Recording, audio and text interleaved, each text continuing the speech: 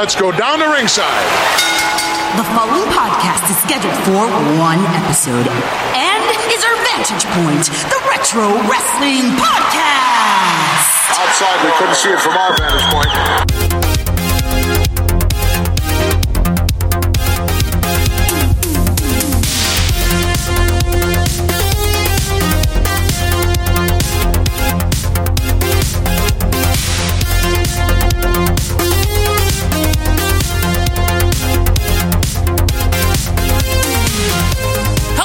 Wrestling fans, and welcome back to our Vantage Point, the Retro Wrestling Podcast. We're here with you for episode number 132 here on Monday, June 3rd, 2019. We're here to romp you through the world of retro wrestling.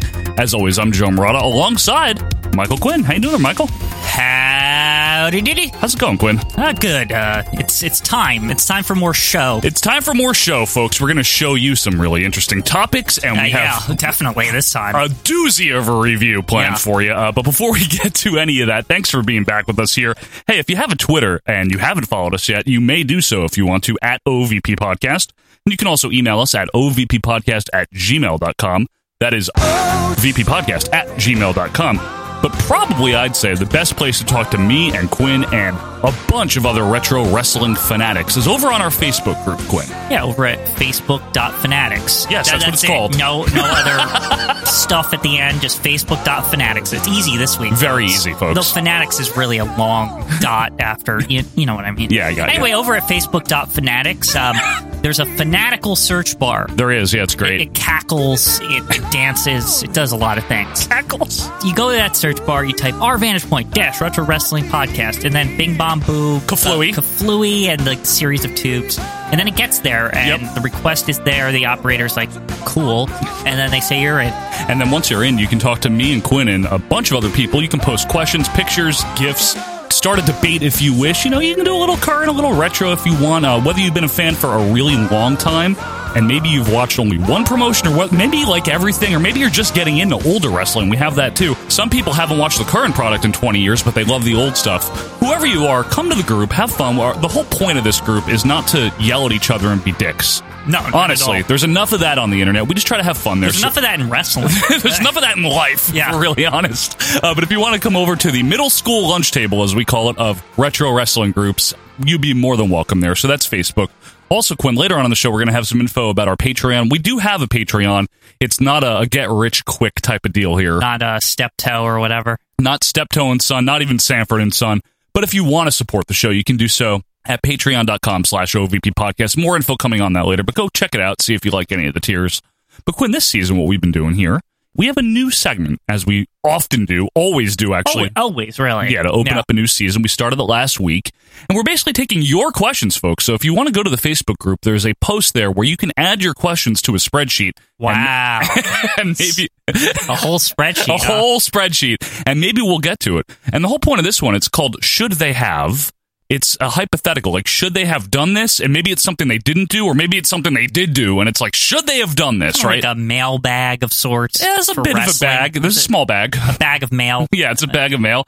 And I'm pulling this one out of the bag of mail today, Quinn. This question is from Mike Miller, and what he wants to know is, should they have put Owen Hart in a bigger feud with Shawn Michaels between Survivor Series 97 and WrestleMania 14 following Montreal? Yes. Okay, yes is the answer from Quinn. What about you? I'm going to say yes as well, and we're going to get into it a little bit here. So the backstory on this is pretty easy. Bret Hart was screwed. You know, they screwed me, they screwed Shawn was in on it, everyone was in on it. You know, the whole thing. You know, I'll always appreciate what WWE's done for me, and I'm on good terms with them now, and I'm pretty respectful of the company and whatnot, but I'll never forget what happened. Yeah, no shit.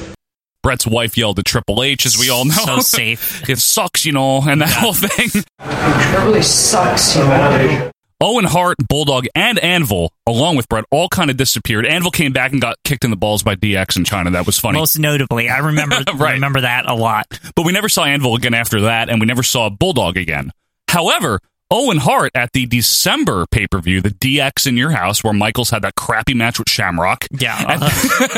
At the end of that, who comes out of the crowd, hasn't been seen in a month, but Owen Hart in street clothes and beats the shit out of Shawn Michaels. Right, he comes out, he's now the Black Heart. My God, it's Owen Hart!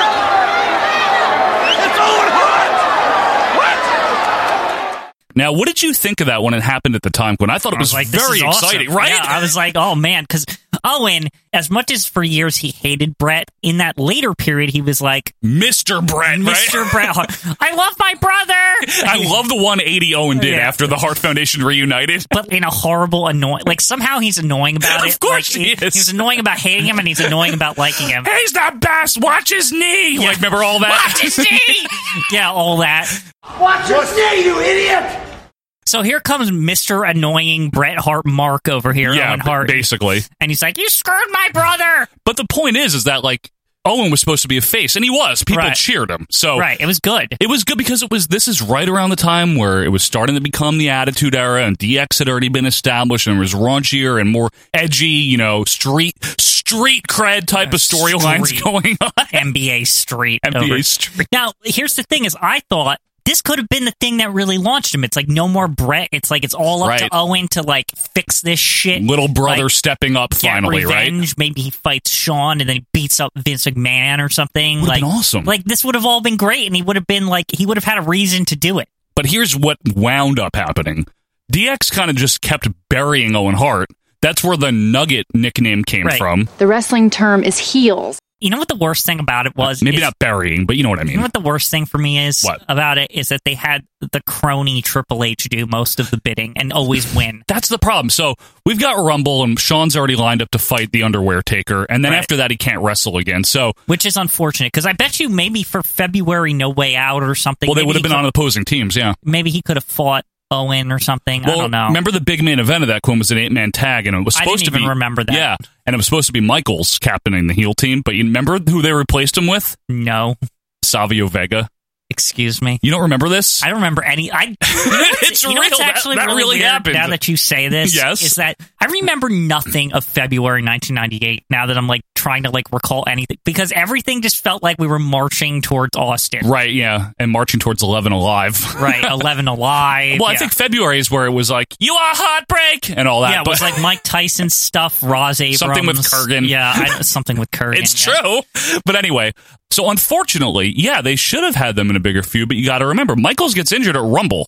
So what the Right. hell are they really going to do? He couldn't wrestle anyway. He did the one last match with Austin. I don't think he wrestled It's between so Rumble and unfortunate, WrestleMania. But so should they have? Yeah, but they weren't going now, to. Now, here's the thing: would they have After WrestleMania? Now, this is like almost like a two-part question here, because like, okay, had Shawn not gotten injured, Right. would they have had Owen versus Shawn prior to Austin? Like, would that be like the thing they would do in the interim to keep them away from each other? I guess, but even so, Maybe in a twist, Austin helps Owen because now, like, yeah, he because they're hates both face and they hate Right. Shawn. It would actually be cool if, like, in the middle of this, right, before Owen gets his hands on Shawn, right, there's, like, some kind of attack Owen does or something, right, and maybe DX is double teaming Owen, and Austin makes the save surprisingly, and you're like, why is Austin helping a Right, Hart? right, Like, right. that's so weird, That would be weird. right? I would think, though, that if you're going to do Michaels versus Owen before WrestleMania, then Michaels has to win.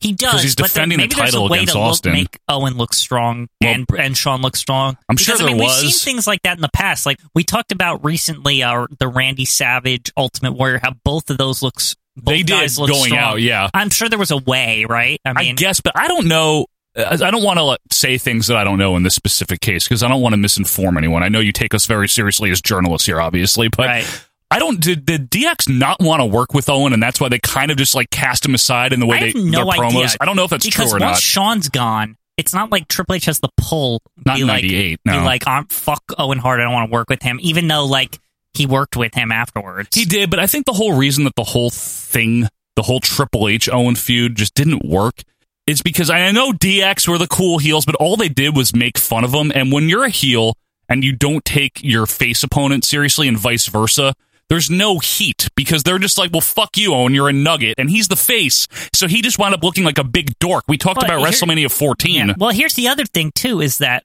ultimately, how do you look like a big deal when you're fighting Triple H in 1990? I'm serious.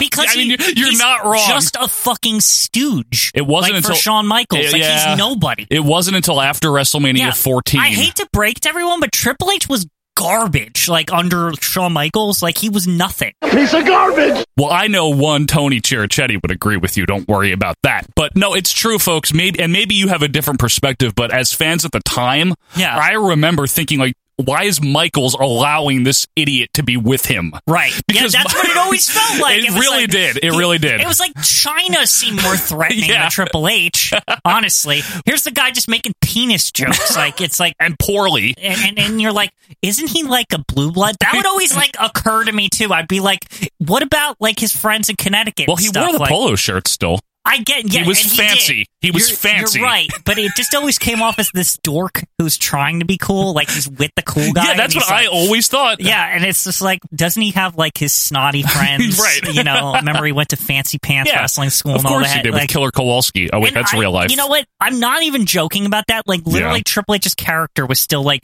buried in my brain. He was still a blue blood. It was coming out of it. Right, exactly. But it was still in his roots as a character. Yeah. But my answer is, they should have put Owen in a bigger feud with Michaels. The problem was the timing.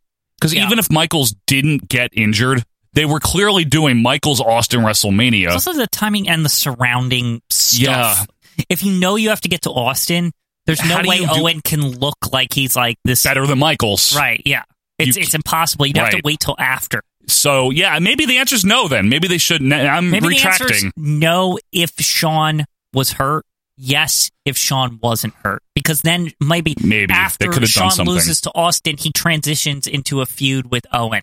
Yeah, which could have happened. I always thought, though, it always looked to me, if Michaels hadn't gotten injured, though, that they probably would have still done Shawn versus Triple H with Shawn turning face for the summer of 98. Oh, you think that? I really think that would have happened. Gone the other way. And he would have stayed heel? I think he would have stayed heel and finish up business with Owen Hart. Okay, maybe. Like, that's an interesting hypothetical. I always thought like there was room for that. Maybe. I don't know. That's a good question, actually. Who knows if Triple H would have even won at WrestleMania 14 had Shawn not been hurt? Maybe he loses, they end that shit. Maybe. I don't know, Quinn. And Owen goes on to fight Shawn because he beat the Goon. It's possible. But folks, let us know what you think they could have done there if they could have done something different. But we have another question to take now, Quinn. We have time for two today. Yeah. Two-time questions here. This one is from Rory McNamara. You might know him from the Wrestling 20 Years Ago podcast, friend of the show. Is it 25 or 20? 20. 20. We should do the Wrestling 25 Years Ago podcast. Just add 5 years on it. Yeah. Wrestling 27 years ago.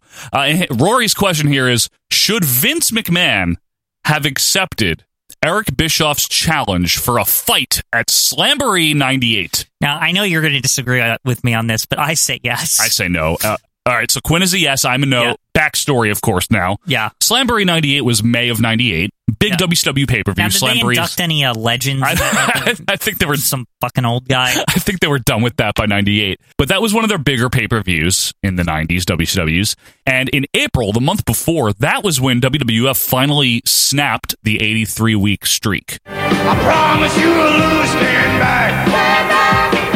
Yep. It was a couple of weeks after WrestleMania, the Austin Dude Love McMahon thing, right? But the competition is still very hot, and not only hot, Quinn, it was pretty heavy. Oh, very heavy. The most heaviest. It was very Was something heavy. wrong with the gravitational pull? I don't know.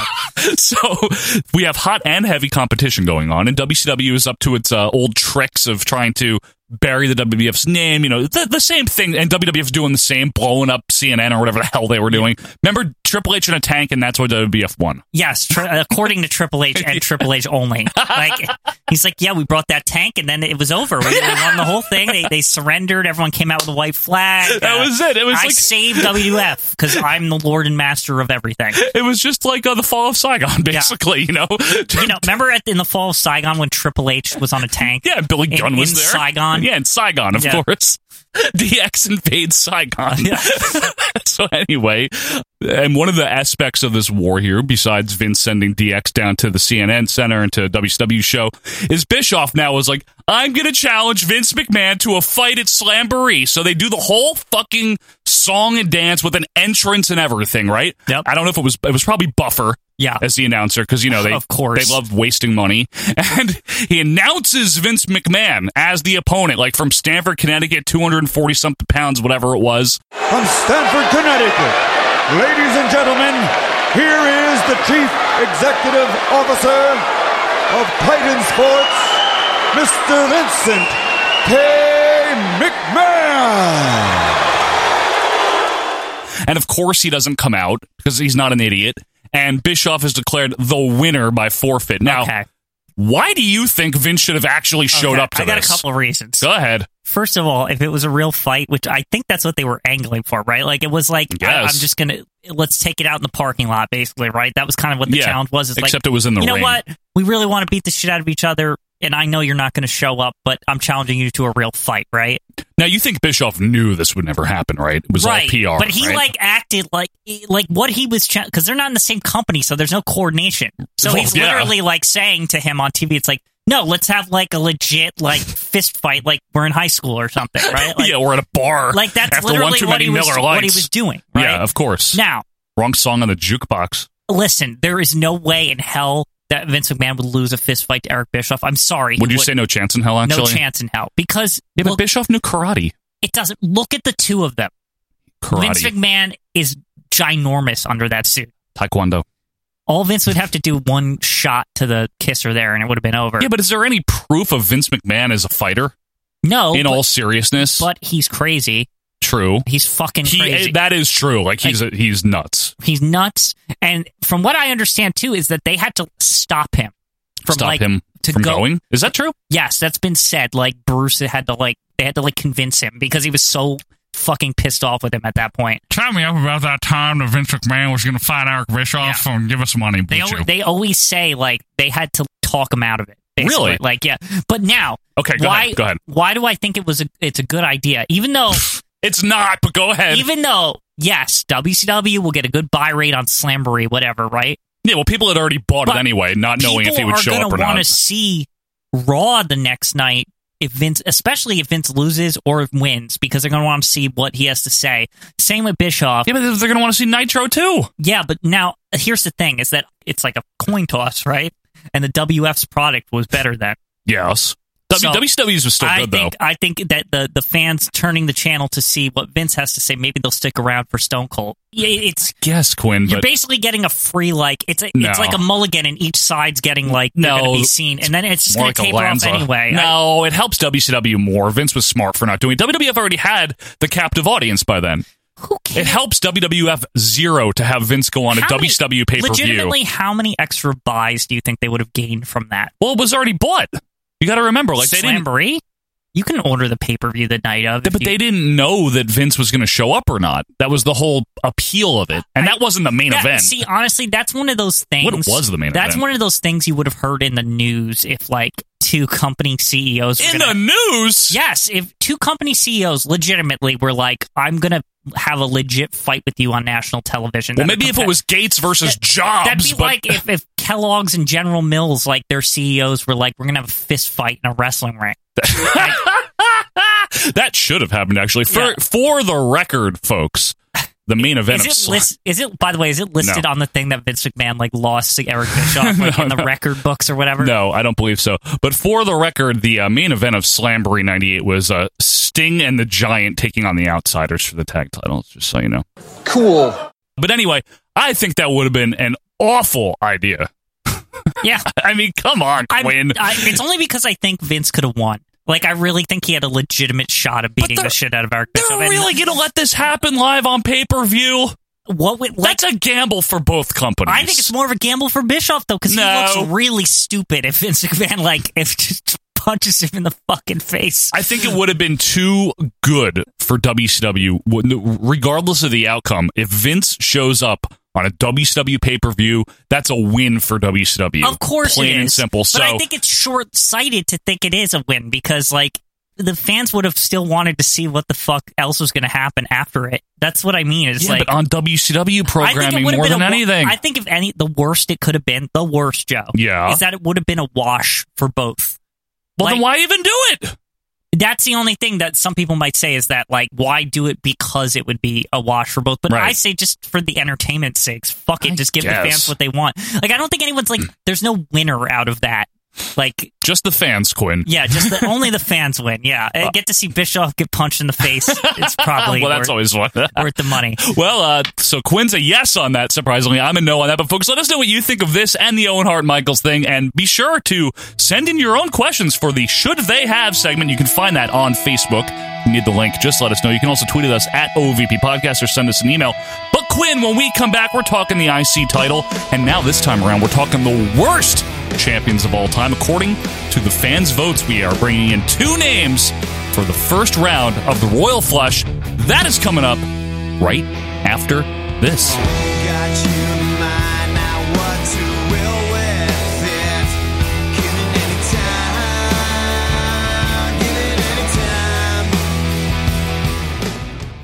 You know, this whole thing started off as just a personal issue between me and Degeneration X. That's right, you Hunter and Shawn Michaels in China.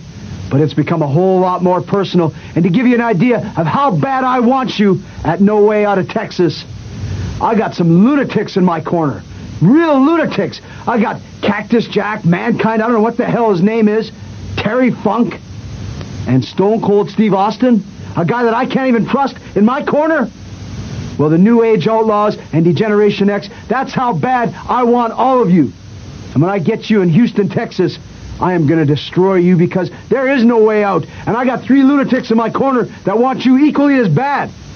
Now, this has been building up. Every week, you guys are poking your nose in our business. And we're letting it all build up. We're saving it all.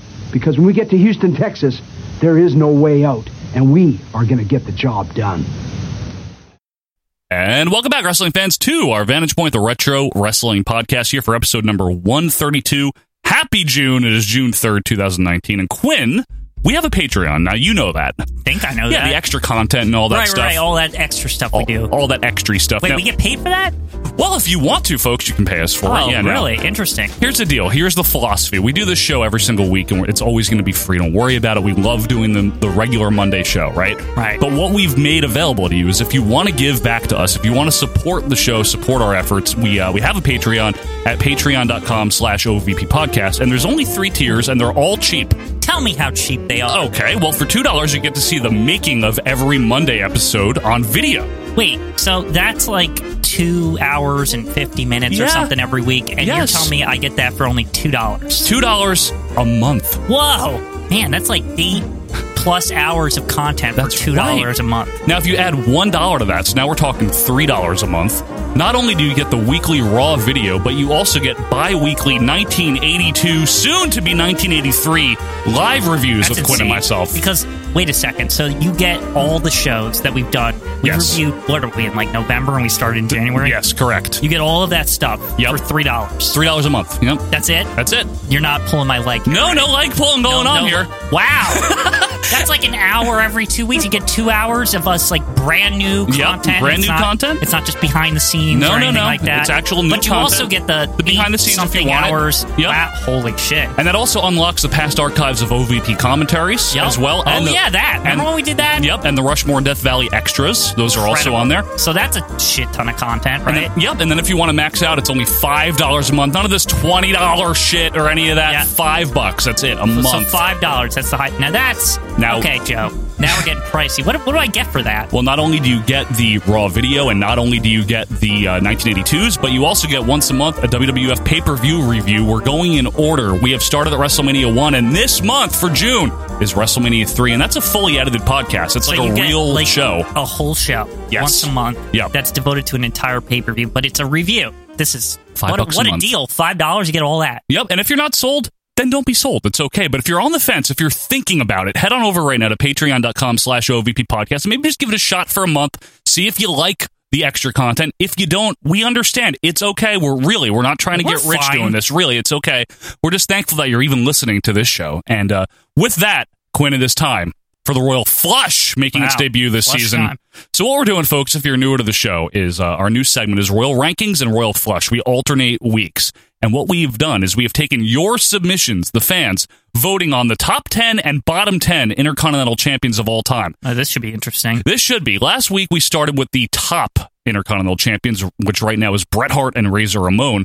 But this week is the Royal Flush, the worst Intercontinental Champions of all time. And we're going to figure out by the end of the season who are the top 10 worst Intercontinental champions. At least we'll know by the end of today who the worst Intercontinental champion of all time is. As of week 1, that's right. So without any further ado, I think it's time, Quinn, to go down to Howard Finkel for the Royal Flush. Ladies and gentlemen, it is now time for the Royal.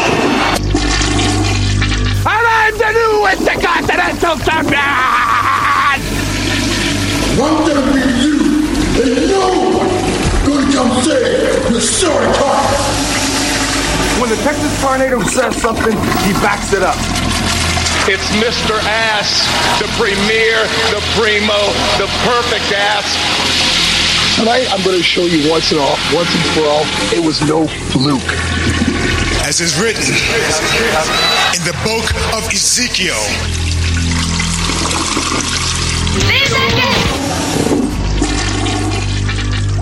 It's the Royal Flush. Dean Douglas! Dean Douglas. Quinn, the worst Intercontinental champions. Last week, we expounded upon the virtues of the best and why this title was so great. It was a great mid-card title for a lot of its run. Yeah, it was. Lots of classic matches, but... And it got the runs. This week, we flushed 2 of the worst champions down the crapper. Why don't we just find out? I mean, I have no more talk. Is there anything else to say? No. These are shitty champions. Right. So who's the first shitty one? Without any further ado, let's find out who drew number 1.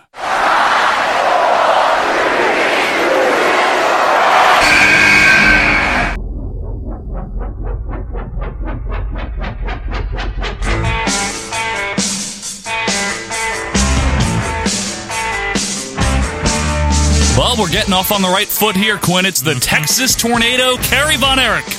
Yep, it's him, all right. Now, Mr. Intercontinental Champion himself, right? Yep. Now, while his win was a nice moment, I suppose, his reign certainly wasn't. Let's get into this a little bit. Kerry Von Erich had come to the WF in July of 1990. Right. So that he was fresh when he won the title for Mr. Perfect at SummerSlam 90. Yep. You all may know, Mr. Perfect had not been gearing up to face Kerry Von Erich. In fact, wasn't prepared or whatever. Who was he supposed to face? None other than Brutus Beefcake. I will be the new champion. What a package. And what happened to Brutus Beefcake? Well, on July 4th, he was parasailing with some buddies, including Brian Blair. That jabroni, Brian Blair. Brian Blair, right. And you know what happens if you're Hogan or Beefcake and you do water sports is you get injured. Your face falls off or whatever. Pretty much. Now, it was a very serious accident. I don't want to downplay that. It really was. It really was. But it left a gap in terms of Mr. Perfect's Intercontinental Champion opponent for SummerSlam. It was wide enough for a tornado to fit through that gap? I would say so. I'd say Mr. Perfect and Bobby Heenan didn't have the storm cellar opened because... they replaced a barber with a physical storm. Pretty much like a natural disaster. An actual, yeah. You just not... Because that's how things work, right? So, yeah, Perfect had been feuding with Beefcake all throughout 1990, and the WrestleMania 6 win was supposed to be like, all right, he has a shot of them, so this was going to be a big deal, and from what I understand, Beefcake was going to win the Intercontinental title. He would be the new champion. He finally would be the new champion. Hulk Boulder or whatever. Boulder Ed Bill. Boulder. Yeah. Oh, Boulder Bill! Yeah. But no. Water Sports intervened, and Texas Tornado, who had just debuted recently, like a month earlier. Okay, when I first saw this, right? Yeah, go ahead. When I first saw this WrestleMania, or SummerSlam 90. SummerSlam 90, right? Philadelphia Spectrum. I thought this was his debut, the way they act about it. It might as well have been. Yeah, they say like, oh, we know him, and it's like, we have never seen him on anything, WF. I think in the July Saturday Night's Main Event, he defeated Buddy Rose, if I'm not mistaken. What a victory. Yeah, blow-away that's version. The blow-away Buddy Rose, right. Well, I'll tell you what, Kerry Von Erich is definitely going to give up a weight advantage to Playboy Buddy Rose. Now, interesting bit of triviata for you here. Just say trivia, you pretentious trouser sniffer. Do you know who they originally wanted to be the replacement, but he couldn't get into the country in time? Wait, what? There was another replacement on top of that. Before they chose Tornado, do you know who they wanted it to be? Someone that came back in October of 90. October of 90. Come on, Quinn. Who resurfaced in late 1990?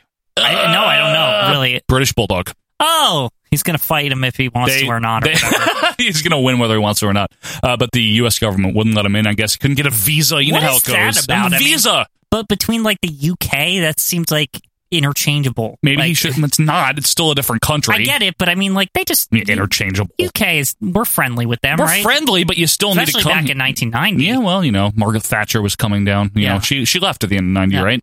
Was that? I thought she left earlier, but I don't know my British Prime Minister history. What's wrong with you? As much. How do you not? I just don't know. You should. Anyway, so it's Tornado, and they sell this as like the upset of a lifetime. It's a big deal. Mr. Perfect had been hot since winning the title in April, right after WrestleMania 6. Tornado wins it. Oh, wow! What a punch! 1, 2, 3, we have a new champion! Nice little match. I have no problem with the fact that he won it, right? Came in like a tornado. He won it right away. The tornado punch, and then he just swirled away with his belt. And then he did nothing with it. Yeah. That was the problem. So, did he ever defend it other than the defense where he lost it to Mr. Perfect? I don't know. That's the thing. And now, folks, you're probably wondering, how do you qualify a bad Intercontinental Champion? It's very simple. It's the opposite of what makes a good one. A good one has memorable defenses. Maybe good reign. Yeah, a good reign, high-quality matches, maybe perhaps. Multiple reigns. Multiple reigns, maybe. Is promoted, does a lot for the belt, and vice versa. The belt does a lot for the person. Seems like he could be the world champion at any point. Correct. Kerry Von Erich was but a footnote here in terms of the Intercontinental title, and honestly, when he lost it back to Perfect in November, which aired in December because of DiBiase, was the guest ring announcer or something. It's real. No one even cared. And they are the perfect flex. As he was, it is time to bring the official around. No, not like this. Oh, no, kick out. So Perfect's just the Intercontinental Champion again in December as if nothing happened. Well, and that's the point. Nothing happened. That's really. why it was a poor reign. Now, do you think that part of that was due to his somewhat erratic personal life and his lack of dependability? I don't know if this is true. I'm sure you'll say it isn't, but I've heard this somewhere on some WF tape or whatever, DVD, those idiots. Yeah, they never lie. What, Steve Lombardi on there? Somebody like that. They gave it to Kerry Von Erich. That's something like he threatened that, or he didn't threaten as much as he kind of said, how he was in such a bad place in his life and that he really needed something good to happen. In 90? Yeah, and that they gave him the belt because they didn't want him to do something to himself or something. No, I don't think that's true. Whether they said it or not, or you're misremembering, because that's what I've heard. That's all I'm saying. I think they were going to get the belt off of Perfect one way or another. Why? Why not? For what reason? He was probably going to win it back from whomever eventually. It's not like he was going to beat Hulk Hogan or anything. No, definitely not. So, why would you take the I don't belt know, off because of sometimes they did that. I guess. They have a face win it at a pay-per-view, usually SummerSlam. Wasn't that Big Boss Man thing starting around this time, too? Because wasn't when Rude made fun of his mom? Yeah, but it was Rude. I don't know if Perfect was really going to be involved in that. Well, my question is, why didn't they just have Big Boss Man beat Perfect for the belt at SummerSlam 90? Or WrestleMania 7 is a good question, too, Rick right? Rude was already in the world title scene there. Yeah, exactly. See, the fact that we have nothing to talk about Tornado's run, that is indicative of the fact that while his win was memorable, I'll give him that. I mean, it was a memorable win. It was a feel-good moment. It was an upset. It was a surprise. Nothing happened once he had the title. Now, can I say this, though? You can say whatever you want, Quinn. The win was actually fairly memorable and good. Yeah. And there's not much to judge him off of. Does that make him a better bad Intercontinental Champion? We'll have to see who he comes up against. That's the thing. Because I don't know what else to say. I mean, there's nothing to report, really. That's the thing. All there is to report is speculation on, who should that have been? Yeah, exactly. Can you foresee or envision, I guess, Texas Tornado having a lengthy, good Intercontinental title run? Oh, yeah, definitely. So can I. The only thing is that he took a lot of drugs and stuff. Well, I mean, unfortunately, yeah. There's really nothing, he was gone by that point. Yeah. I could envision him as an Intercontinental champion. He was, kids liked him. He was over. He's a good look, charismatic in a way. He looks like the Ultimate Warrior. No offense. In a lot of ways, and that's a compliment.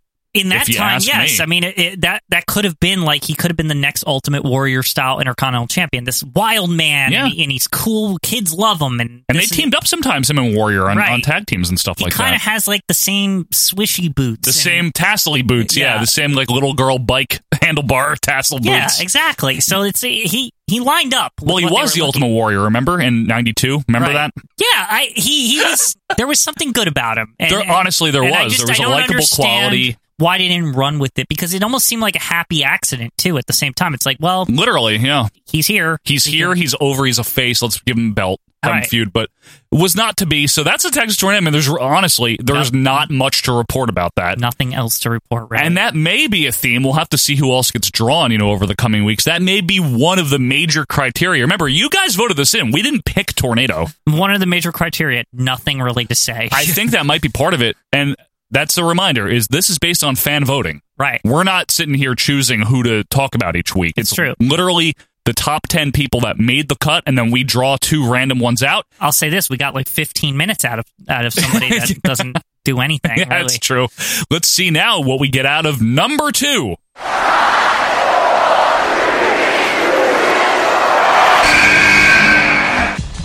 Hey, if you want to play like that, there ain't nothing between us but air up duty, boy. Well, Quinn, I don't know what he's saying really ever, but it's Ahmed Johnson. A doogie boy. What? Now, Ahmed Johnson was, we've talked about the disappointment factor in past, Yeah, this reign should have been great. It really should have been great. I have nothing against, in all seriousness, Ahmed Johnson's Intercontinental, like him winning it. I thought it was great. In 96, he was awesome. He was so over. This was before it became a big joke about how he literally couldn't speak. And couldn't ever wrestle without injuring someone or getting injured. He just looked cool, like he had a cool look. He was over as hell. To me, it was like the British Bulldog was the big heel strongman, and Ahmed Johnson came in and was like, whoa, like he's body slamming Yoko. I used to have discussions with my friend, like, who's stronger, British Bulldog or Ahmed Johnson? You really I'm not did? kidding. You really had the discussion. We'd be like, who could lift up Yokozuna? Like we would like have discussions. That's like that, awesome. Yeah. And Ahmed did a couple of times. He can. That was the fat Yokozuna. Right. The really fat version. It'd always be in our brain, but the might of the British Bulldog, like they would always hype up how strong he was because he could hold the suplex thing for a long time. It's probably the strongest wrestler in the WWF. Right. So it was always this like, okay, Ahmed's the new like force to fight the British Bulldog. And when he debuted in the fall of 95, I mean, he was a house of fire. He was so unique because he was a big guy that we hadn't seen, but he was agile. He would dive over the rope and shit. Oh, yeah. I like Ahmed. Honestly, I really do like Ahmed. I like this whole look. I like his look. I know it sounds stupid, but at the time, this is one dumb thing that, because like no wrestlers did this, but like all the kids were doing it. It's like, remember in the mid-90s, like, guys got like earrings, and I remember Ahmed Johnson had earrings on him. Like, what a badass! Like, he's fucking awesome. Is that around the time you had your earring? I got an earring back then, yes, because I thought that would be so cool. But like, Ahmed Johnson seemed hip and like on top, real neat. On top of that, I remember like. Remember when we watched that Livewire recently? I remember like his getup being like really hip looking. Was too. it? I don't remember what he was wearing. A swishy jacket for the 90s. Like a leather jacket. And you like that for the 90s? I thought that was cool. That's maybe it was cool. Looking I don't back, remember. It's really stupid. But but a lot of things I'm are just looking saying, back. Like he just seemed so with it with the kids. Like, you know what I mean? Like he was happening. Yeah, he was happening. So I was like, this guy would be a perfect champion. Was he all that and a bag of chips? He might have had a bag of chips. Later on, he had several. He was definitely all that. Yeah. Was he ever on the show all that? No, I don't think so. Welcome to Good Burger. Yeah. So anyway, he just was a hot mid-carder throughout the early months of 96, and finally he gets into this feud with Goldust, who had been the Intercontinental Champion since the Rumble. Yeah. I think there's also one other thing we didn't say about him, though. What? Is that he was new. Well, yeah, he was new. And that's a new star. What seemed so big about him. Like, it was like, he was just like a new thing. Like, it wasn't this guy that we'd seen for years, like a tag team. Yeah, or someone from WCW or anything like that. Yeah, he was just new. He was literally new, right? You rarely get that in wrestling. That's true. I mean, especially in the mid-90s WWF, it was usually people coming in from other places. Right, but and so here's Goldust, this big asshole. Who had defeated Razor at Rumble, and now Goldust, the big asshole, is going to fight Ahmed Johnson at King of the Ring, and this was like, all right, it's time. Let's get this belt off of Goldust. We want a new champion. A new generation, baby. Yep, and Ahmed kicks his ass. Yeah. It's awesome. He did the Pearl River Plunge to him, right? Great win. Yeah, Pearl River Plunge. Great finisher, by the way. Great finisher. Double underhook powerbomb. Now, I always thought it was interesting because it was like, it looked like it was Triple H's pedigree, but then he would lift him up. Yeah, into a sit-out powerbomb. Why doesn't Triple H do that? I would always say as a kid. Like, that's so much better. It was better. Hits him up! Yeah! He got it! He got it! 2! Yeah! Oh my God! Now Ahmed's the fresh, hot, new Intercontinental Champion for the summer of 96. All right, things are heating up. You know what I mean? It seemed very exciting. It did. And then, of course, the kidney. Yes. The kidney. The kidney. Farouk and the kidney. So Ahmed gets hurt. Yep, August 96, he's stripped of the IC title. again, he's lurking around too. That's the other thing, in more swishy pants. Yeah, that's the problem. Is like they have this feud, and this is after he's the champion, but it's kind of the fallout. He and Farouk have words with each other like for months because Ahmed can't wrestle. Gang warfare, Joe. That starts up in the late fall of '96. Yes, Yeah. and finally they wrestle at Rumble '97. It takes like forever. Well, and then for it all this comes to a shit. head at WrestleMania when in the match that like the it's kitchen sink. Yeah, it's after Stone Cold and Bret, Yes. so no one cares. Yeah, Like, exactly. literally, honestly, that match is fine. You know what? It's fine. And the funny thing is that I remember looking forward to it. I was like, oh, Yeah. okay, like Ahmed's really going to finally settle the score. He's got LOD who he's had just got come LOD back. here who they're back and they're really badass. 'Cause Yeah. remember they beat all those old guys up back in the day. So, and fuck Crush. yeah, fuck Crush. And Like, he's not Savio. even good. Right. Like, so like they're really going to get them. And it's a good match. It Yeah. really is at Yeah. WrestleMania 13. But nobody seems to care. No. And like, I really think Ahmed's entire trajectory was ruined by this Intercontinental title thing. Absolutely, by getting injured in the summer of '96 because he was on the rise. He could have been, in all seriousness, whether face or heel, after a good run at the IC, he could have been a world title contender. Oh yeah, I mean it was Absolutely. It was almost implied he was Yeah. like hanging out with Shawn Michaels when he was the champion and stuff. Exactly. And like he was like friends with Ultimate Warrior or Mhm. something. Yeah. Like, Which is hard to do. I'm just saying that they closely associated him with the main event people. Like Absolutely. Oh, they yeah. acted like he's in the mix. He was serious. He was a Right. serious contender. But then the kidney thing happened, and that was it. And that's Ahmed's run. There's another one where there's not much to report. Is there any reason why they just dropped him like a bad habit or something? Sure. Like why? Like why did they just? Were they like, oh fuck this? Like why wouldn't you just wait for him to come back, give him this big baby face, like it beats all the heels? Say like Farouk injured him, you know? Well, they something did like- say that. right? They say that, right? But like, why just beat the shit out of Farouk and then move on? Because by the time he came back, it had been so long. Had it? It was like 6 months or something. That's a long time to Well, wait. to a I child mean, really, it is, and but to anyone. Nowadays, I feel like that wouldn't have been that long of a time. They And it do things also, differently now. If they hyped it up, like the whole time they kept updating you, like on Ahmed Johnson. Oh, they did, Quinn. What did they do wrong? That's what I don't understand. By the time Ahmed came back and his 97 was so underwhelming with the, going down and the pants and everything, Yeah. like the stripy pants. And then remember when he turned heel, and that was a big deal. That seemed big. And he joined the Nation. I'm just trying Then to... he got injured. We're talking now. He's and always injured. I'm just trying to figure out. That's like, why he was always injured. That's what went wrong. He kept getting injured. Here's the thing. On paper is all I'm saying. Injured. I know injured, right? But on paper, they didn't do wrong by him necessarily. Like they tried. didn't do wrong. They tried, but by the time he could wrestle again, it had passed him by. Do you know, like, what was he before a wrestler? Like, is there a reason? Like, Football player. So were some of these injuries Cowboys. football related? Yeah, I like, think is that kind of why? I know that he fucked up his shoulder when he was playing football, right? But I don't know if that was carried over in the wrestling. I don't know what the kidney Because it thing was seemed about. like it was so quick and his body just fell apart. I know. Like after like a year of pro wrestling, and Right. like I never really looked into him or anything, so I just wondered, oh, maybe did he play some sport? Played and football. He fucked himself up in like He did. It only took a year on the road in WF to really like mess his body up. Just a sad case because he was a big deal when he came in. People might forget that, but for the Remember when he went to WCW afterwards? Yes, Big T. Yeah, that was horrible. But for the shit-saddled '96 WWF, he was a big deal. He was actually like he stood out. Right, you know, amongst he was some of the so shit. different. He was, and his Intercontinental title run had a lot of promise, like the Tornadoes did. But He never changed the belt though. I always it was still the gold belt. It's still the like he was holding it for Goldust or something until the white one debuted when Mero won it in the tournament. Anyway, Right. Quinn, that's Ahmed. That's the Texas Tornado. It's ranking time. They both had big wins, right? Yeah. I mean, Tornadoes They win did. is a big deal. They acted like both of these were big. And Tornadoes was a surprise. Ahmed's really wasn't. I mean, everyone probably figured that Ahmed was winning, but it was a big deal. It was like the culmination. This guy's been here 8 months, finally gets some gold, beats Goldust. So they both had big wins in crappy-ish matches. Right. Neither match was great. They both had very short title reigns with no memorable defenses. Yeah. Ahmed didn't even get to lose his in the ring. This is tough because I'm hard-pressed to say who's worse because it's very much the same. Here's the thing. I think you're going to side with Ahmed being worse just because it's No, I think the Tornado's era. worse. Oh, okay, really? Yeah. Okay, see, I thought you were going to immediately say Ahmed's worse because, I don't like that era as much. I don't like that era as much. I didn't see 90 live, neither did you. We saw 96 live, obviously, so we were in that era. I don't know. Actually, let me think about that.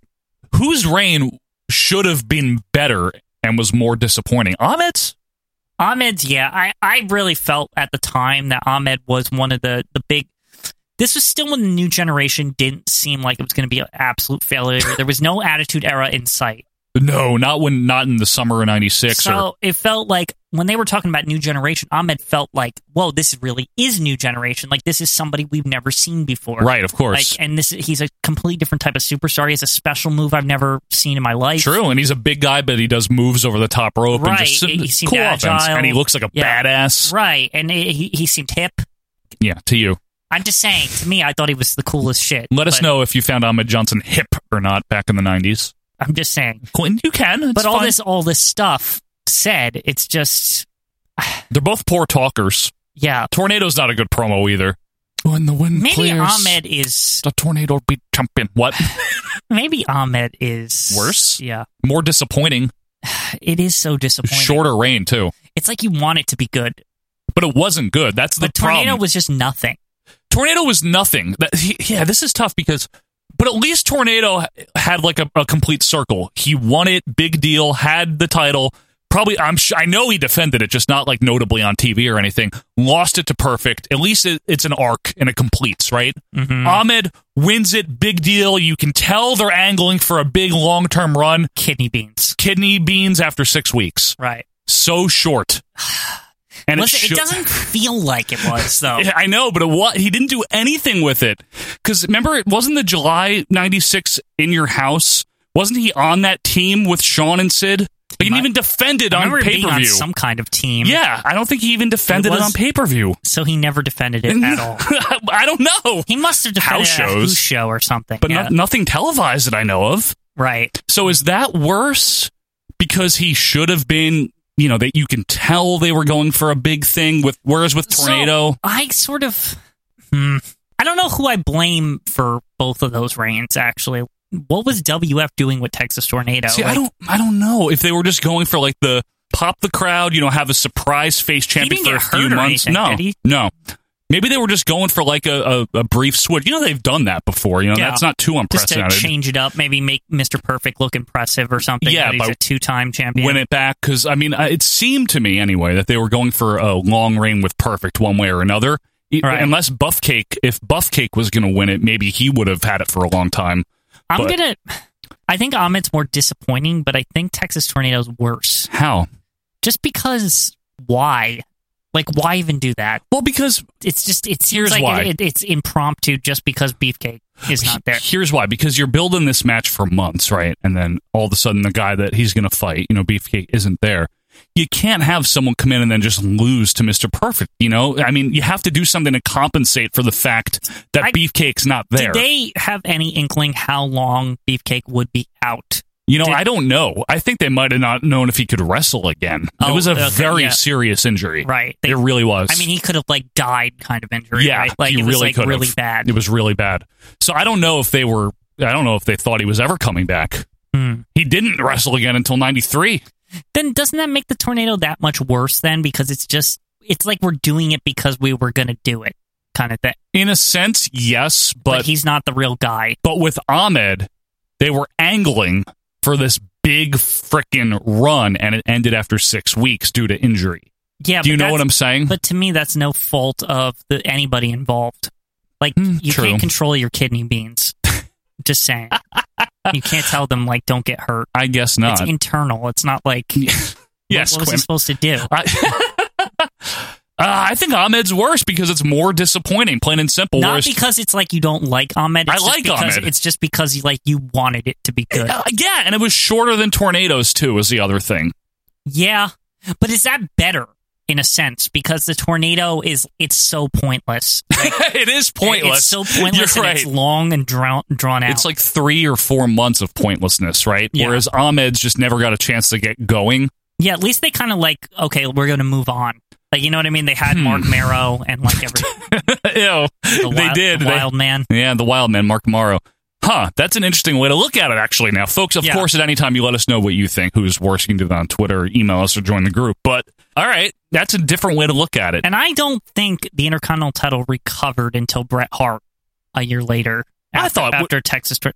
Perfect having it throughout 91 was fine. I always thought the second reign of Mr. Perfect was very shitty. You're going to catch a lot of heat for your Mr. Perfect can opinions. Understand it. Please name me like all these classics that he had as Intercontinental Champion. And we'll have to see if he makes the... Other than the Bret Hart match. We'll have to see if he makes the rankings list. Everyone acts like he's like the greatest Intercontinental Champion, but I don't see it. It may be... Well, we'll talk about him another time, hopefully. Just because he looks like an Intercontinental Champion. Hey, that's part of it. That's it. All right, listen. Ahmed's was really, really short and never got a chance to get going. Tornadoes, I agree. You summed it up. It was pointless. It was pointless. Besides the Ahmed's big at win. least had a point. There was a point to it. He was the guy they wanted to win. It's not like a Brutus Beefcake situation. Fine. Fair. Yeah. Shit. What do we do with this, though? I think Tornado's a little worse. Because it was so dumpy? It was just pointless. Okay, fine. I'm with you. Like, I've always... Okay. Remember, I've said that on this show before, that I don't even see why Mr. Perfect should have lost the belt. Like, at all. Well, what if it was to Beefcake? Aren't you okay with that? I'm okay with that, but if Beefcake got hurt, then it's just, okay, have him just keep it. But yeah, but then what do you do? This is a big match, a marquee match at a pay-per-view. Have him fucking win. Against whom? Just have him beat Texas Tornado and be like, oh, Mr. Perfect, even though he didn't prepare, he survived or whatever. What a good Intercontinental Champion. At a pay, well, I guess you could have done that. You're right. It's SummerSlam. It's not WrestleMania. That's true. Okay. They fucked up more when Big Bosom didn't beat him. Yeah, that was a fuck up, man. I don't know what that was. I guess because they already knew they were going with Brett. But again, this is how I keep saying I don't care what people say online or whatever, but I think this whole Mr. Perfect reign is overblown. Okay. There's some mistakes we're already pointing out, like the Tornado thing and Bosom. Well, I have an inkling that Perfect would make the rankings for the top 10. We'll see if he does. I'm sure he does. Yeah. But until then, is it time to unveil our top 2 worst Intercontinental champions? Number 1 is definitely Tornado. Right? I'm going to go with Tornado. Okay. So, folks, for Royal Flush, week number 1, the worst Intercontinental champion of all time. Sorry, but it's the Texas Tornado, Kerry Von Erich. And at number 2, Ahmed Johnson, because, it's a toss-up. Hey, number 2. Hey, it's not number 1. Let's put it that way. He worked hard to be. He worked hard to not be the worst. All he did was sit around, and, it got him that number 2 spot. That's right. But, folks, let us know who you think is worse and why. You can do that on Twitter at OVP Podcast. You can email us. Join the group if you haven't yet. But, Quinn, when we come back... Oh boy, we're entering the zone. That'll be coming up, folks, right after this. Standing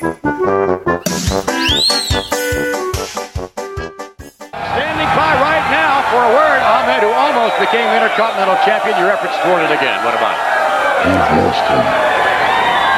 316. What you did by putting your hands on me was entered the zone. My zone. See, my zone is kind of like an end zone. Once you're in there, you score. So you just scored on me. So now it's my turn to score on you. So Monday night, look out, because I'm coming to get you! And now, back to our Vantage Point, the Retro Wrestling Podcast. And welcome back, wrestling fans, to our Vantage Point, the Retro Wrestling Podcast, here for episode number 132. And Quinn, before we get to the zone, before we get into that zone... Stop calling it the zone, please. That's what it's called. Before we get into that zone, we want to mention there are other podcasts that you can check out. There's 3 that we're going to shout out here. Check out the Wrestling Podcast About Nothing, hosted by 2 guys that have actually worked in the wrestling business. Unlike Quinn and myself, we are members of the wrestling media. We only work in the zone. Yeah. It's hosted by retired referee Mike Crockett. We're not even going with the extended hiatus thing anymore. Enough of that. He doesn't ref anymore. He used to be a ref. His name is Mike Crockett. He had that one time out of hiatus. Right. I'm pretty sure he's retired now. He's a nice guy. He's a really good guy, and he hosts a show with an actual wrestler from the actual Ring of Honor, the Brawler, Brian Malone. Not retired. Not retired. And he's a Wine City Whaler. The Wine City Whaler. Now, these guys are great because they grew up as fans, so they'll bring that perspective in, but also, as people that have worked in the business and know people in the business, sometimes you'll get get an interview or some inside perspective. Really cool show. It's the Wrestling Podcast About Nothing. Comes out on Mondays. Listen to it right after this. And also check it on Thursdays. That's a big day, Quinn. It's the biggest day, really. Not only is it one more day until Friday, but it's the day that Greetings from Allentown comes out. It's a wonderful podcast. It really is. It's critically acclaimed by all the critics. Yep. One man hosts it, too. Not two people. How do you get the most critical acclaim and you be a one-man show? One-man show. It's impressive. It really is. Little baby brother Petey Winston hosts a retro romp different from ours because Petey will take one single solitary show of retro wrestling, and as he reviews it, he also focuses on things that have nothing to do with the show. You know, maybe current events in his life. Baseball. Maybe some old baseball. New England-related things. Hockey is popular. Yeah. But check out Greetings from Allentown. It really is a fun show, and you can find it on the Pro Wrestling Only feed if you want to, of a place to be. It's a hot impression, too. Yeah, very hot. Check out Greetings from Allentown. And also check out, if you like your retro wrestling with a side of NASCAR, check out our Southern Fried Brethren, south of that Mason-Dixon line. It is Booking the Territory with Mike Mills and his crew. They do a great show. They do two shows, actually. One is about the NWA/WCW from the late 80s. Big slash. NWO/WCW also. And the other one's about the Smoky Mountains. No smoke going on there, though. But I'm not just blowing smoke. Check out Booking the Territory with Mike Mills. So our three friends of the show, Wrestling Podcast About Nothing, Greetings from Allentown, Booking the Territory with Mike Mills. Check them out, support them. They are really good shows. But Quinn, we've got a zone to be entering here. Now, I feel that backstory for all of this is appropriate, okay? Oh, of course it is, because, it's the zone, baby. And I know you like it when I explain things. I do like when you explain things. Please explain the action zone. Okay. That's not the discovery zone. No. Not the danger zone either. Not long ago, we reviewed the final WWF All-American Wrestling, if you recall. Unfortunately. Now, that was October of 1994. Right. All-American had been a long-time staple for like 11 years on the USA Network, but by 94, it was essentially a really, really dumpy recap show with Toad Petty Poop and Ted DiBiase. Yeah, Ted DiBiase, who's probably the MVP of the show. Right. Now, I'm pretty sure that what we're going to watch today is shot in that same damn studio. Probably Studio 7. Studio B. But anyway, the following week after the last All-American was the first WWF Action Zone. But for the first year or so, the Action Zone was more of like a syndicated show. It was on the USA Network, but it was more formatted like another syndicated show. So they acted like all these people gathering in an arena at 10 a.m., right, or whatever it was. Sunday morning 12, to watch some shitty matches. Right, and it was initially hosted by Vic McMahon and Todd Pettengill at ringside doing commentary. Yeah, because that's what everyone's doing on a Sunday morning. They're gathering in the Market Square Arena to watch Quang matches. And sometimes Charlie Min would make an appearance and be annoying. Yeah. So this was the initial format of the Action Zone, and I believe Vince, as he always does, he cared about it. Yeah, backs out of it after a few weeks. It was probably JR replaced him. Of course. Hi, folks. And but there were some cool matches in the very early days of the Action Zone. But this drags on through 95, and eventually some elements of recap start filtering in. So it's no longer just matches. Some recap comes in. Now, September of 1995, Quinn, something very big in wrestling happened. WCW had launched the first Monday Nitro on September 4th, 95. Oh, yeah. Remember that show? So, yeah, I've heard of it. It's so popular. So it seems like it'd be a perfect time for WWF to revamp the Action Zone, right? We got to be really edgy now. Action Zone! So on September 10th, the week before the episode we're reviewing, there was a half hour, which we'll get to how dumb that was. A half hour kind of preview of what was coming for the new fall season of the Action Zone. But here... how is that a thing? That's half hour? I think we need to discuss that right now. Okay. We're starting a new format. We're going to make this show all great, right? You're going to love it. It's going to be cutting edge. Cutting edge. It's going to be hip. Let's only give you half an hour. Yeah. Fuck that. Let's not give you the whole experience. Why would I ever watch it again? Well, I'll tell you one thing, Quinn. The following week was the 1 hour debut, and that's what we're doing here. It is September 17th, 1995. Context now. Nitro just started, right? Mm-hmm. But in the WF, In Your House 3 is coming up in a week. Oh, wow. Way better than anything WCW is doing right now. So the whole idea here, and we'll get into it, we'll explain it as we go, is they have reformatted Action Zone into essentially a very shitty version of All American Wrestling. Yeah. They just went backwards. And like, it's like they think they're like Inside Edition or whatever. Yeah, or like, Talk Soup. Something with like detectives or I don't know what's going on. There's this whisper voice. It's very strange. But basically they went backwards, Quinn. Yeah. After this whole year of like, we're going to have live matches again and all this. You mean live matches? They just went back to the two guys sitting at a set talking about stuff going on. The next Gorilla and Bobby. Yep. The next failed version of this. The real successors, right? I mean, it's them. These two guys. Yep. So here we go, folks. It is WWF Action Zone, September 17th, 1995. Right off the bat, here we go. I'm asking Doc to torture me for an hour is what this feels like. I also need to mention that the Plex. Which is what Quinn watches this on. Because I import the tape onto my... Yeah. It's a whole process every week, and then I put it on my Plex thing, right? The preview image is Todd, like, laughing maniacally as Doc gives, like, a sly smile. I posted the picture on the board. A couple weeks ago, yep. It's hideous. It's like they're just like, want to watch Action Zone now? Fuck you. And Quinn, we get that proud USA bumper to start. Yeah, 90s as fuck bumper. Seriously. It really is. All blocky and like very supposed to be hip. Very 90s. Speaking of blocky, a Block Action Zone logo flies at us as a sexy robot whisper lady says, "Welcome to the zone." Welcome to the zone. And then Todd does some sultry narration of his own about what's to come. He really thinks he's clever with that. Get out of here! Already, I don't want to watch. He just spoke a word. I'm done. Here's what we have going on. Backlund blows his top. DiBiase gets slopped. Wait, they're doing a poem, first of all? That's really annoying. I didn't even notice that at first. Harvey and Bertha. So this is a great episode already. Don't ever say a bad word about Harvey and Bertha. Anyway, sexy robot whisper lady introduces our host, Todd and Doc, and even from the far away, like, ceiling shot, you can already see Doc dancing. Are they serious?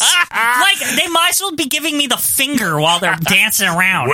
Yeah, Henry Godwin. They welcome us to the zone. We're already on longer than She's the Sheriff. Wow. Welcome to the zone, folks. It's the Toddster and Doc. And Quinn, I gotta say, the glass table is very proud here. It's week 2 of the glass table, Joe. Your favorite. This is what we call the Action Zone glass table era. They're sitting at a glass table. The actual glass table era. And, you know, the music's like... Like the dancing, all the dancing, it's fucking horrible. Doc has a fuchsia colored suit over like a white 1920s formal shirt. Purple, like he's sitting on the Titanic or something. He is the Titanic of this show. Todd has a camel colored blazer over a 70s sofa pattern shirt. He says last week was only a half hour because of tennis. Again, why would you debut? Why not just put like 2 shitty matches and being like, man, Action Zone really sucked. Like when it was like this. That's why this new glass table Action Zone's gonna... Why would you do that to start a show? But Quinn, this week Todd says we're gonna get the whole Sadoo. This week you get the whole thing, the whole Sadoo. Excuse me? What is that? What is that? That's nothing. Did you mean skidoo? 23 skidoo? Yeah, What is a Sadoo? A Sadoo is nothing. Skidoo is something. 23. 23 skidoo. Why didn't he say we'll give you the whole 23 skidoo? Because that would make this show horrible. They think they're so hip, too. That's like for the 20s. Well, so is Doc's shirt. And he said it wrong. Someone's VCR craps out as they're talking, by the way, and we get a blue screen. I was honestly just hoping USA just saw this immediately and, like, cut it off. Like, they were just like, the execs at USA are like, what is this doing on the Doc, air? Cut this. Get out Doc of here. Hendricks. Yeah. Doc makes reference, Quinn, to AC/DC while talking about Henry Godwin. Just don't ask, folks. You'll have to hear it. Fools really think they're like Bill and Ted, but it's 1995 and it like isn't cool anymore. Like they think that this is what all the kids are doing, Bill and Ted things. Yeah, why don't they just start referencing Animal House while they're at it, you know? Like, for a second I thought maybe they're thinking they're Beavis and Butthead, but it's definitely like Bill and Ted imitation because they do it more than once. Yeah, they unfortunately do. Quinn, Gorilla Monsoon will also be in the zone. Keep saying the zone. It's not even a thing, the zone. It's the second episode. The zone. They're trying to like make that Yeah, something. they're like, shoehorning that. Everyone's going to call it the zone. Yeah, right. They're not going to call it the Action Zone. They're going to call it the fucking zone. All the kids tomorrow, you know, at recess are going to be talking about watching the zone. You know, I watched the zone yesterday. It was zony. Anyway, first we take a look at Skip versus Hakushi. And let me clarify, as we've said here, they're really going for like an MTV News magazine type of feel, or Talk Soup. Was Talk Soup on yet, by the way? Maybe. Yes. Yeah, because didn't, what's-his-face used to host it, right? Greg Kinnear. They're going for that, or maybe like Sports Center-y. You know, I can't... They're definitely not sport with the whisper voice. Well, especially in 95. To me, that's like 60 minutes. Like the whisper voice. She's supposed to be a seductress, this robot lady whisperer. But Todd is also doing it. So That's is he like a newsman? He's not talented. Yeah. So whatever. I feel like all this was his idea. This seems like the PLJ school of like production. It does, right? I want to see the boat movie. Anyway, whatever they're going for, it's like if Primetime was on E and it was hosted by a guy with an awful radio just show. If Primetime was shitty. That's what it is. That's all it is. Seriously. It's if Primetime was shitty. That's the best way to sum this up. So anyway, Quinn, last weekend, Skip came out with his arm in a sling, and Rad Radford was following closely behind, and Todd does an awful voice while saying Rad Radford's name. Again, with the Bill and Ted. Just stop. But take a look at this. Skip makes his way to the ring with his arm in a sling, along with grunge rocker Rad Radford at his side. I hope when Gorilla enters the zone, he just tells them both to stop. Like, a lot. Like, will you stop? This used to be my show. I'll have you take it out of here, Doc. Sonny just blathers on the mic as Rad Radford does jumping jacks. That's Louis Spicoli, by the way. And Hakushi's not impressed. By the way, can someone explain to me why Sonny used to wear a thong over her spandex biker shorts? Like, what is that? I noticed it more this time for some reason. I'm like, what? Like, why? Was that a look back then, maybe? I'm not really Honestly, sure. You know what I think it is, personally? What? It's like they wanted to push that the Sonny is hot thing early. Right, of course. But it's 1995, so they can't really get away with that. So they said, wait. well, we can suggest that she's wearing a thong by putting the thong over her the biker shorts. And then you're like, oh, I wonder what's underneath the biker shorts. Yeah, what is under there? Like she's Superman or something. Like, you know how Superman wears his underpants over his... She's just like Superman. She's Superwoman. Yeah. From Lois and Clark, that one episode don't bring where that up. Lois Please don't bring that. Super No, Lois that or was whatever. a bad era of that show, Dean Cain. So, of course, Skip, wasn't injured. This is wrestling. Yeah. And he attacks Hakushi, and Jack Doan gets all pissed off. Then... because this is 1995, Barry Horowitz runs out dressed like 80s Rob Lowe, and he throws Skip into the ring. Vince sells this as if it's the most important thing ever, which I love Vince for, you know? Skip! Hold down from the top! Hakushi! 1, 2, 3! As Hakushi pins Skip, who wasn't even in the match. Big pop for that, though. Like, seriously, like, yeah. Honestly, surprisingly, I'm not opposed to this feud. No, it's fine. I actually enjoyed it, and it would always bother me that, too. Like, I always was like, man, I wish Skip and Barry Horowitz both came out of it strong. Like, that they, like, because they did great work. They actually did. This is a great feud. There's really nothing wrong with the actual work being done. Right, yeah. It's just in a bad time for the WWF. Right. Seriously, they should have both been big after it. Yeah, I agree. And I have a few points to make here, too.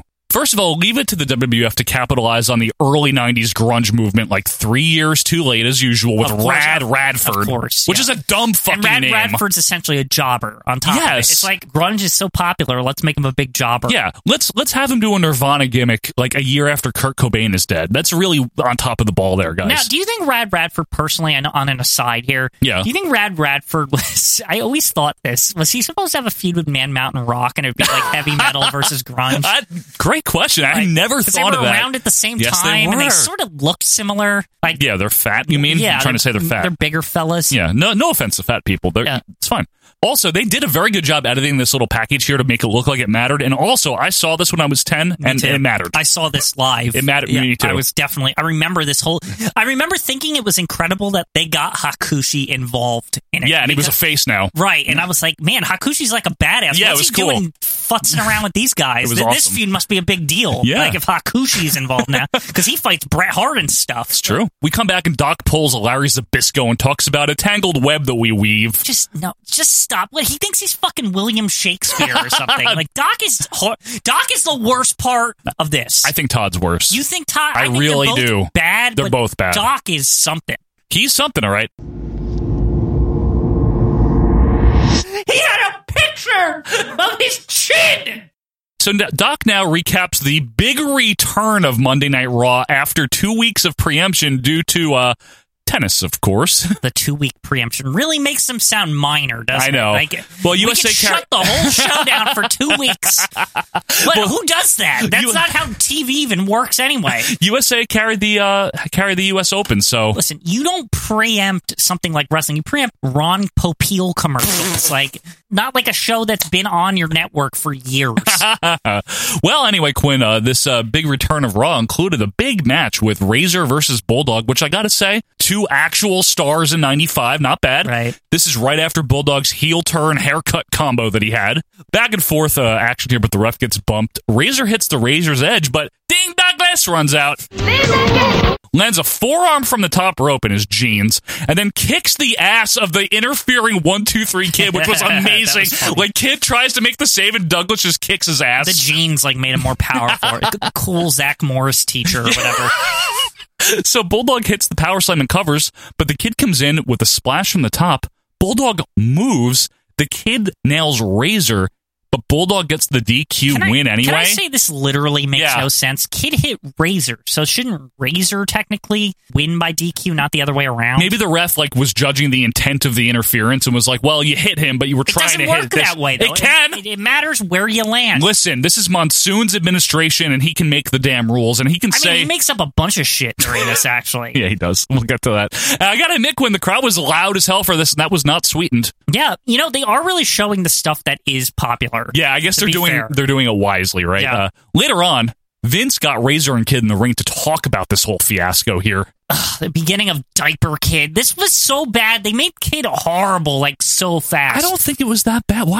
Is it just because he lost one match where he wore a diaper? That was the end of the feud. Yeah. He literally was wearing a diaper with a big bottle crying in the ring. That was the stipulation of the match, though. He didn't have to yell and scream like a baby. Well, he was upset.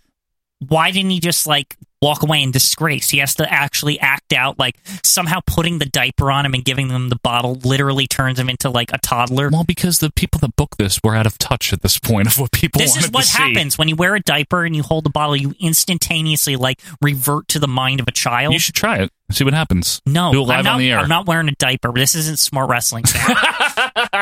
I'm not Wiggly. Yeah. Anyway, Kid is pissed that Razor treats him like a little kid. I don't blame him. But his name is literally 1-2-3 Kid! So what do you want to be treated as? I don't know. It's just his name, true. His name is the Kid. So he's an actual kid. That's like when Hornswoggle, they treat him like a kid because he's small. Have you seen him recently? He looks like AJ Styles. Yeah, he's got his hair cut now. That's funny. Remember, he's like the mayor of Munchkin Land under the ring. the ring, yeah. Still. He was also the anonymous GM. Don't forget that ever. And Vince McMahon's son. No, Finley's son. Well, that was corrected. Then he was like Bradshaw's kid or something. No, he was Finn. I don't know, something like that. So anyway, Kid challenges Razor to a match, and Razor accepts, which is cool. I like Vince looking all appalled at this whole thing. Even though the Kid is being reasonable, and Razor is fine with this too. He's like, this can't happen. Yeah, Kid just I'm sick of being treated like a kid, Razor. I can beat you during all of that. Yeah, Vince is like what? Yeah. What? And Razor's like, okay. I'll fight you, Chico. Yeah, it was fine. I'm good with it, Chico. Yeah. But the fans want it, Chico. He's just good with it. That's the best and worst Razor impression I've ever heard. What do you mean? That's how he talks. And I'm not going to lie, Quinn, I loved this feud at the time because Kid wasn't a heel yet. Well, I liked it at the beginning, but at the beginning, the diaper, then...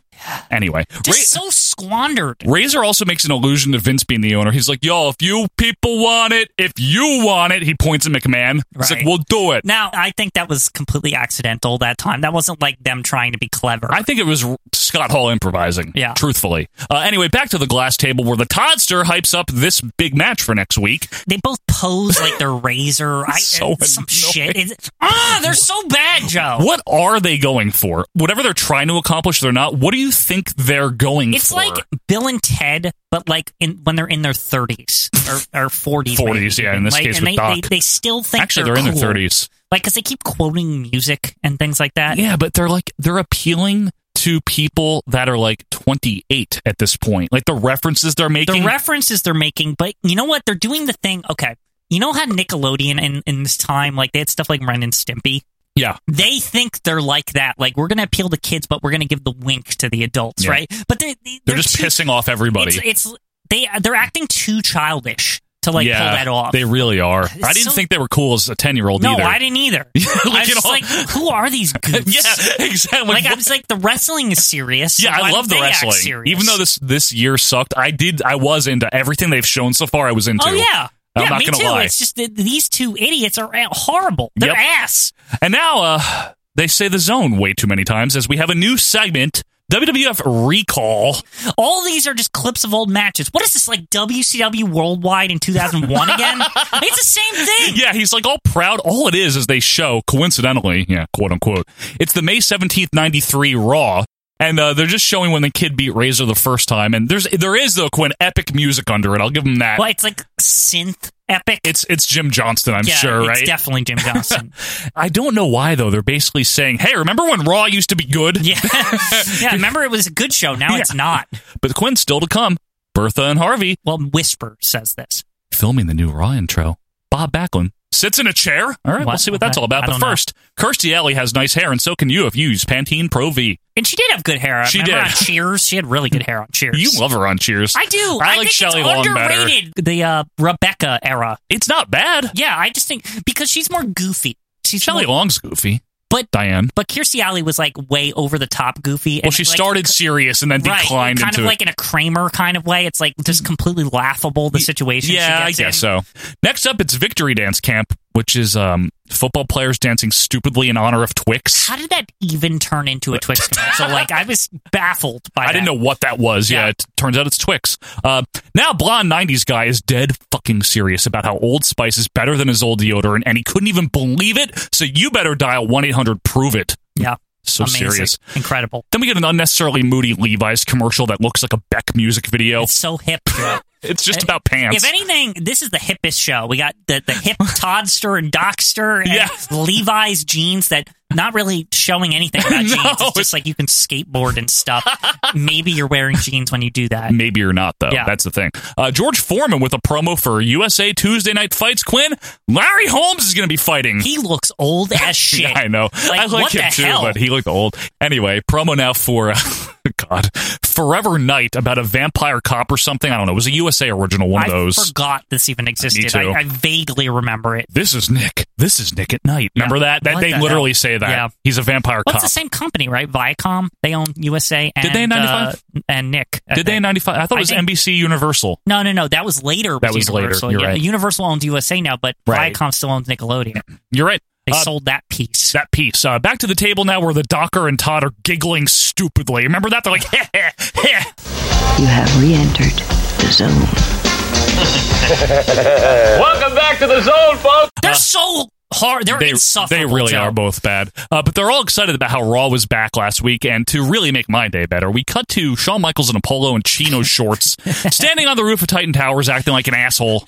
Why did everything have to be so cheesy back then? Like, Yeah. everything. just absolutely cheesy. Welcome to Stamford, Connecticut, home of the World Wrestling Federation and Titan Sport. It's just so They goofy. come off like your parents. Like, not like wrestlers. Boom! You Like, nailed it. There yeah. it is. We can end the show now. Like, you did it. Like the wrestlers, that's literally like what I think of. It's like my parents in the 90s. You know what? That is brilliant. Yeah. That's how this comes off. It's like in the embarrassing way. Like your parents being embarrassing at Red Lobster or something. Right. But your parents, like, when they think they're cool, they're like referencing things from their time. But it's a little out. Yeah. And you're like, what? But they're also trying to be hip. Yep. Which is the total opposite of what 97, 98 was because Vince Russo sucks, obviously, but at least he was on he doesn't, but at least he was on the pulse of the kids watching. Right. It's weird, though, seeing these characters acting like your father, and then, like only like a year later, they're so edgy and hip. Like, they're Very completely, interesting. like, transformed. Yep, but Russo never wrote anything, didn't do anything. Yeah. They just all did this on their own. You're right. It was just nobody thought about it at all. Nope, just happened organically. Next, David Zahadi explains how they thought of this new Raw roof intro at 1 a.m. It took like a meeting at like 1 a.m. to think this idea up. They're like, man, we thought, what if there was a ring on the roof? Wow, genius. How many ideas came up before that? Yeah, what if there was a ring on the street? It's so random. I know, really random. And then they act like it was some big revelation, think tank right? or something, like this big group of geniuses. Vince is there, God damn it, we got to come up with a new idea. And we actually get to see clips of it being put together and hauled up there, which is really cool. Yeah, it's okay. And then an odd shot. I don't know if you caught this, Quinn. I saw this. Razor, Nash, and Fatu are doing the Wolfpack sign together. Yeah, but they're all like dancing around, like hanging out. Yeah. Wasn't Fatu in the Bone Street crew? Isn't he crossing enemy lines here with that shit? Now, is Bone Street's signal the Wolfpack thing? I don't think so. I don't think they have this thing. It's probably the middle finger. Oh. That crew sucks. You hate like the Bone Street. Undertaker and the head shrinkers and shit. The worst part about it is Paul Bearer in shorts in most of the pictures. All fat, right? With like his striped button-down shirt. Pasta or something. I don't know. It's just like pasta. It's terrible. Anyway, then we also see Doc dancing insufferably with the Raw band or whatever bullshit. Can we escape a scene without Doc dancing in it? He's danced on everything. That's true. Hero director, though, Kerwin Silfies makes a cameo, which is nice. That's weird, too, to see him on camera. You I like very Kerwin. rarely get to see Kerwin on camera. And it is fitting on the All-American tribute show or whatever. What? Because Kerwin was always in the background. Oh, yeah, true. All-American tribute show. And then clearly the moment of the show, Quinn. It's Kevin Dunn wearing ridiculous sunglasses He's and a baseball outfielder or something. UF shirt. He explains that Raw is the most unpredictable show on television. I mean, his teeth explain that to us. Like, he is so proud of those sports sunglasses. They're horrible. They're awful. Now, you can tell, Quinn, they were absolutely nervous about Nitro's big debut a couple of weeks earlier, and they figuring they have to change it. It's not a coincidence. It isn't. Even if they don't admit it. But they did film this in advance. Of Nitro? I don't think so. I think this was just literally done like... Don't they say something like they got like 7 hours of footage out of this? Yeah. Because this was like reused forever. Oh, yeah, but I'm saying, I think Nitro debuted and they're like, fuck, we better look different for this fall season here. Vince and Kerwin are palling around for a while, which is very funny. You know, so much goofing around. It's still very mom and pop. It really is. It is. really does come off that way. Put the pan down. Take a look at the socks. No, they're only white. What are you bending over for, Kerwin? I'm doing my grass. Oh, okay, all right. They have this one building in Stanford. This is the entire company. Vince knows everybody still. Right. We have to do it on the roof because we ain't gonna rent a park out or something like that. Like, it's nice. It's wholesome. And then we get the helicopter footage, which, they reused for the 97 intro, you know, and the woof woof and all that. Yeah, they recycled the crap out of this footage. Yeah, a lot of it. The kids running at the fence and all that. That was the DX entrance, right? Yeah, I think so. Are you ready? Yep. Dum, dum, and then the cops. And anyway, a production assistant talks to George or Adam, one of them, about how the fans are going to rush to that fence. Yeah, it was one of them. George or Adam are there? They always worked there. They're not like just fans. They worked there. I didn't notice them. Yeah, I saw George or Adam, the one with the dark curly hair. He wasn't at the Royal Rumble yet? No, they weren't waiting for the Rumble yet. Oh. But anyway, they have 7 hours of footage, Quinn, for a 40-second opening, they say. Yeah, totally worth the money for this half-dying company, right? Yeah, it's like, really. Let's pay everyone 7 hours, and for back then you had to pay for tape and shit, too. Yeah, tape. Like it wasn't cheap, is what I'm saying. It's true. You know? You're right. They probably recorded really over expensive to do this. Maybe they recorded over the Bret Hart Tom McGee match with that. And now, let's just show the entire Raw opening. Why not? You know? Wow, are you ready? Yeah.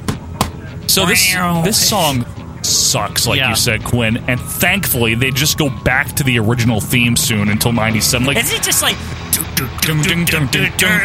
seriously, like that's they it's filmed horrible. All this great, like, and the footage isn't bad. It's either. great, but they picked the worst song. They might as well have just had like Diesel Cool Undertaker. Yeah, like, seriously, just, like, over it. Like why not? What the hell were they thinking? This generic, like mid-tempo Jim Johnson no singing, synthesized drum shit. Yeah, you know what I mean? It's horrible. It stinks. Also, what was the deal with the Raw cheerleaders in the intro? Like, I don't remember them on Raw ever. Why was that? Yeah, what was that? Why were there cheerleaders? This is wrestling. There was no Raw there was Raw, like, girls with the placards. Yeah. But in the canon of Raw, there was never been cheerleaders. No, never.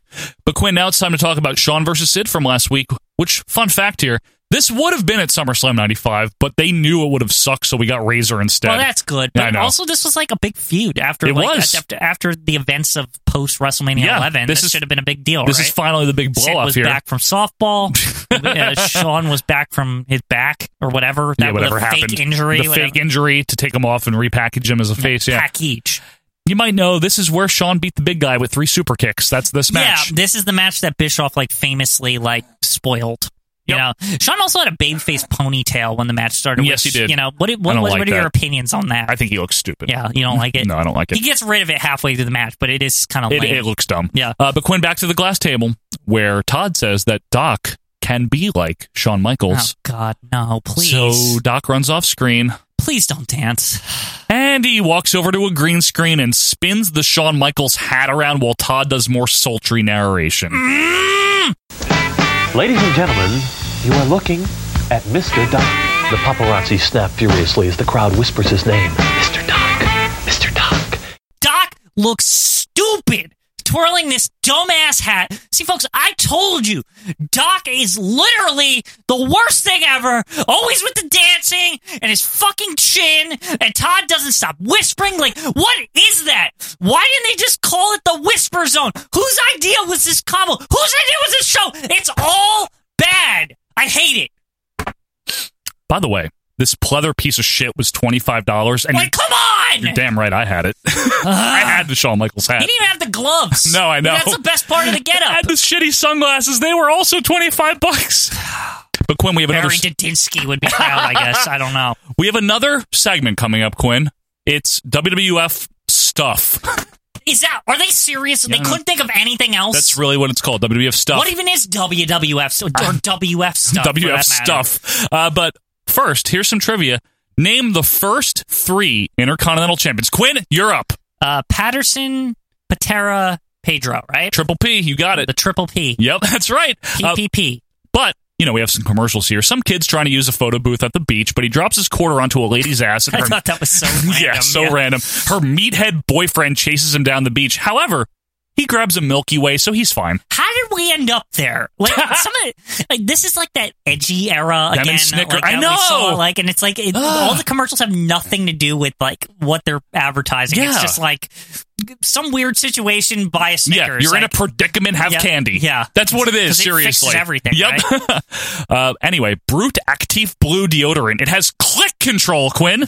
That way, when you're climbing in hot weather or snowboarding in the sky, you'll be okay. Buy fucking deodorant. What a weird, that snowboarding in the sky thing was bizarre. Very bizarre. That's why you need this click shit. Now, by the way, I did wind up having this, and it was seriously the gooeyest deodorant ever. Actually, I had something to say to you about that I didn't note down. Excuse me. What was the deal back then with the deodorant that, the goo comes through, 3 holes I don't or something? know. Or what? Promo for WWF live events. You get Shawn, you get Brett, you get The Undertaker, you get Mabel. Really, King Mabel. They couldn't fucking resist. Doc's here. He's announcing this. King Mabel. Of course it's King Mabel. Why wouldn't it not be King Mabel? It's always fucking King Mabel. If there's Doc, if there's Todd, there's fucking King Mabel. Always. Go to the Garden tonight. ShopRite commercial, and we hear from Tony Watt, who's been shopping there for 2 years. What a fucking accomplishment, by the way. 2 years. What a bizarre thing. Let's fucking interview the actual shoppers. They could be anybody. By the way, today you can get a 6-pack of 7-Up for 99 cents, but your price plus, and also Excedrin is on sale. Yeah, but what number headache does that one cover? Seriously. All of them, I thought, right? Yeah, I'm confused. Welcome back to the Zone, where Todd wants Doc to answer the IC title question. So he'll be wrong, right? Of course. I mean, he's got to be. So we get Pat Patterson. Okay. Right. Okay, good so far. Ken Patera. Okay, good. He's got one more. Gorilla Monsoon in the 70s. Number three. Come on. Gorilla Monsoon in the 70s in Madison Square Garden. Wrong. Is he fucking serious? He was just saying that, right? Is this an excuse so he can transfer into the gorilla segment, maybe? Gorilla segment? But Todd corrects him. No, it was Pedro. You were right, Quinn. Yeah. Todd then compares himself to Alex Trebek. Just stop. And then just stop. Shuck on it, Trebek. And then he says he has a key to the trivia closet. And what? I'm wondering, is that the closet where Mooney and Hayes got the Star Trek suits or whatever? Might be. The same closet, so just right? Fucking around here. This is probably nobody supervised this shit. No way, right? Right. But now we have another new segment. So many new segments. It's new. It's only the second episode, Joe. It's called The Chair, and they compare it to Mike Wallace on 60 Minutes. And also, Quinn, rather fitting for 1995 WWF to name something after a means of execution. It's torture just to watch it. And they actually show a CGI wooden chair getting electrocuted. It's clearly done by the same person that did the In Your House graphics. It's the same style. It's all bright and cheery with an electric chair. It's not like you're in the future they would do electric chairs, yes. But on In Your House, beware of death or whatever. How it was in 1999, Undertaker shoots electricity in it. They actually spent money on this, folks, by the way. Yeah, they did on these stupid graphics just for this damn show. It's probably 50% of the budget to do that. But anyway, we've got some questions here for Mr. Backlund, who was in the chair. The first one is party affiliation. What in the actual hell? Well, what am I watching, Joe? Quinn's answer is that he's an American, not a Democrat, not a Republican. Okay, so he's like a good politician. Yeah, I guess so, right? Okay, so far so good. So far so good. Second question, why the bow tie? Well, the answer is very simple, because his hero, Sir Winston Churchill, wore one. Yeah, he also says Churchill has one on right now in his grave. Yeah, which maybe that's true. I mean, it's probably true. It probably was, right? I'm sure they buried him in his bow tie. So far, these answers are fine, and Backlund's great here. He's playing it straight. Really good. He is. Next question, is America a well-read society? Red is my favorite color. That's really good. That was funny. That one legitimately got me. Yeah, like on the, me too. I literally paused and like laughed really loud. It's funny, like, right? My neighbor probably heard me. I was like, it was neighbor. That like it really like it caught me off guard. Yeah, that because was good I thought here. he was just going to call people stupid. Right. And he just says red's my favorite color. It's pretty funny. Just bluntly, and then it just goes to the next thing. Now, by the way, I'm reading these, but these are just questions are popping on the screen. No one's saying them. Right. It's just graphics. Next one, foreign policy. Backlund says when they go to war, they're going to go to war to win, not be playing games with people's lives. Damn right, That's Backlund. right, Backlund. He all gets fired up now about politicians playing with American lives, and I love it, and I'm not going to pretend I don't. He's awesome here. You're talking about American lives that those politicians are playing with. Your brothers and sisters are out there while these gentlemen on Capitol Hill are manipulating. Next question. How would you cut overspending? And now he just starts the answer already yelling. Yeah, he's still yelling from the last because clearly he's not seeing the cuts. So Right. he's just going on. And he's saying that he's going to write up a plebiscite. Write up a plebiscite. Then the chair answers back, like the visual of the chair answers back and just says, what? Instead of like a question. Yeah. And I legitimately, I lost my shit after that. A plebiscite. Yeah. Final question. How do you spell potato? Now, I have a problem with this one because it's a Dan Quayle joke. Yeah, come on. 1995. Like, seriously? Wasn't that like 91 or 2 when Nobody he said that? even remembered that by 95 anymore. Like, once again, outdated shit. Like, come on, how do you spell potato? They were doing so good with this segment. They really were. They threw that at the end. And then his answer there is, you sound like the west end of a southbound horse, which is not a phrase. He's, as always, mangling something. And then his last words are, do you have any more query for me? It's amazing. He's good. Do you have any more query for me? Do you have any more query for me? That should be a t-shirt right there. Backlund was brilliant as the old man that thought he was smart but was just like out of touch. He was so good. He was so out of touch, but like in this very comedic way. Yeah, he was good. His timing, his comedic timing was very good. Brilliant. Now, that's something that people don't say. Yeah, he knew exactly what he was doing. Right. This is not like an accident. Very good stuff. Promotional consideration paid for by Karate Fighters. Well, it wouldn't be 1995 without that. No, it would not, Quinn. Not at all. Batman and Robin on Super Nintendo. I remember that game. I didn't play it, though. Mm-hmm. And Slick 50 Motor Oil. Because wrestling. Of course. It's motor oil. It's got to be wrestling. Wait, Slick 50, though? What the fuck is that? Joe, it doesn't matter. Don't ask questions. They hit the quota on their motor oil. Slick 50. You have to have one motor oil commercial. You do. You're right. Back to the Toddster as we talk about the Henry Godwin versus King Kong Bundy match recently. Ew. I know. Why was Bundy still there, by the way? Why was Bundy feuding with the great Henry Godwin? What a waste of Godwin. I know, really. Anyway, Henry slapped DiBiase, and then he slapped Bundy. And this is right when Henry Godwin turned face here. He's a fresh face here. Yep. He slaps DiBiase again before this match, but Bundy attacks him from behind until eventually Godwin pins King Kong frickin' Bundy with a body slam. It's also the ultra shitty body slam. Yeah. He almost drops him on his head by I accident. mean, he is a big guy, right? Yeah. But anyway, it looked poor. It was poor. DiBiase angrily comes out with Tatanka, and Kama to beat some hog ass here. Fuck the $1 Million Corp. Still Seriously, going. They're so useless by this They point. are. Like, why are they? They can't even beat fucking Hog, who's like a newly turned face. Yeah. See, we liked most of the stuff, but I did not like this at the time either. I did not care at all, to be honest. Anything they touched was bad. The corporation? Yeah. Awful. Yeah. Absolutely awful. They made The Undertaker shitty for all of 95. Somehow. Yeah, so Bam Bam runs out to make the save. Yeah, in case you were interested. Another but you guy. weren't, No, and another guy being wasted. Yeah. Fire coat Bam Bam Mr. era. Fire. Still to come, though, Bertha and Harvey and Gorilla Monsoon. But first, a farmer plants Skittles and a rainbow appears. They're Skittles seeds. Remember this? Yeah, I remember this. This commercial was on a lot. Yeah. And it went way beyond 1995. Yeah. Now, some girl drives an old, dirty truck to the laundromat, and everything will be fine because she uses bold detergent as a little kid happily looks on and her doing her laundry. Can I just comment on this commercial being really weird? Really weird. Like, she's doing all this old-timey stuff, like a 40s truck and all this. And they're talking about the internet. Yeah, I don't know if it's supposed to be like like this is great detergent like the good old days. I don't understand. Like, it's simple to use. It's not complicated like a computer keyboard or something. Yeah, maybe, right? Yeah, seriously, it was weird. Need a battery? Go to Pep Boys. Only $39.95 for the Pro Start. Neat. Now, a different 90s guy pontificates about how he also took the Old Spice Endurance Challenge. And yeah, his old deodorant fucking sucks compared to this. You know, this just reminded me of something randomly, Joe. Yeah. Remember how even, like, the schools were pushing deodorant back in the 90s? Like, the Old Spice, because they used to give it to us for free? I never got no Old Spice for free. Oh, my school gave us Old Spice, and it was clearly, like, Old Spice, like, thinking, like, if we get them young, they'll use this deodorant, right when they... Literally, it was like the age when they teach you, oh, you need deodorant now because you're like... You start to smell. Right, and like... You sweaty asshole. They brought a fucking cardboard box out, and they all gave us Old Spice. And like, looking back as like an adult, I'm wondering, I'm like, did Old Spice actually like... approached the schools and offered us free sampler deodorant? Maybe. So like, how fucked up is that they tried to like insert themselves into like your routine, well, like as soon as you're able to use it? My grandfather used it, so I was not interested. It smelled like a grandfather to me. No, I used it because literally my school gave it to me, and I was like, oh, I like the smell of this, and then I just kept using it. I used to use either Speed Stick or Right Guard. What are you two talking about? Robot Whisper Sexy Lady welcomes us back here. Do you think Sean is still flirting with her in the back? Her name's Whisper Lady, right?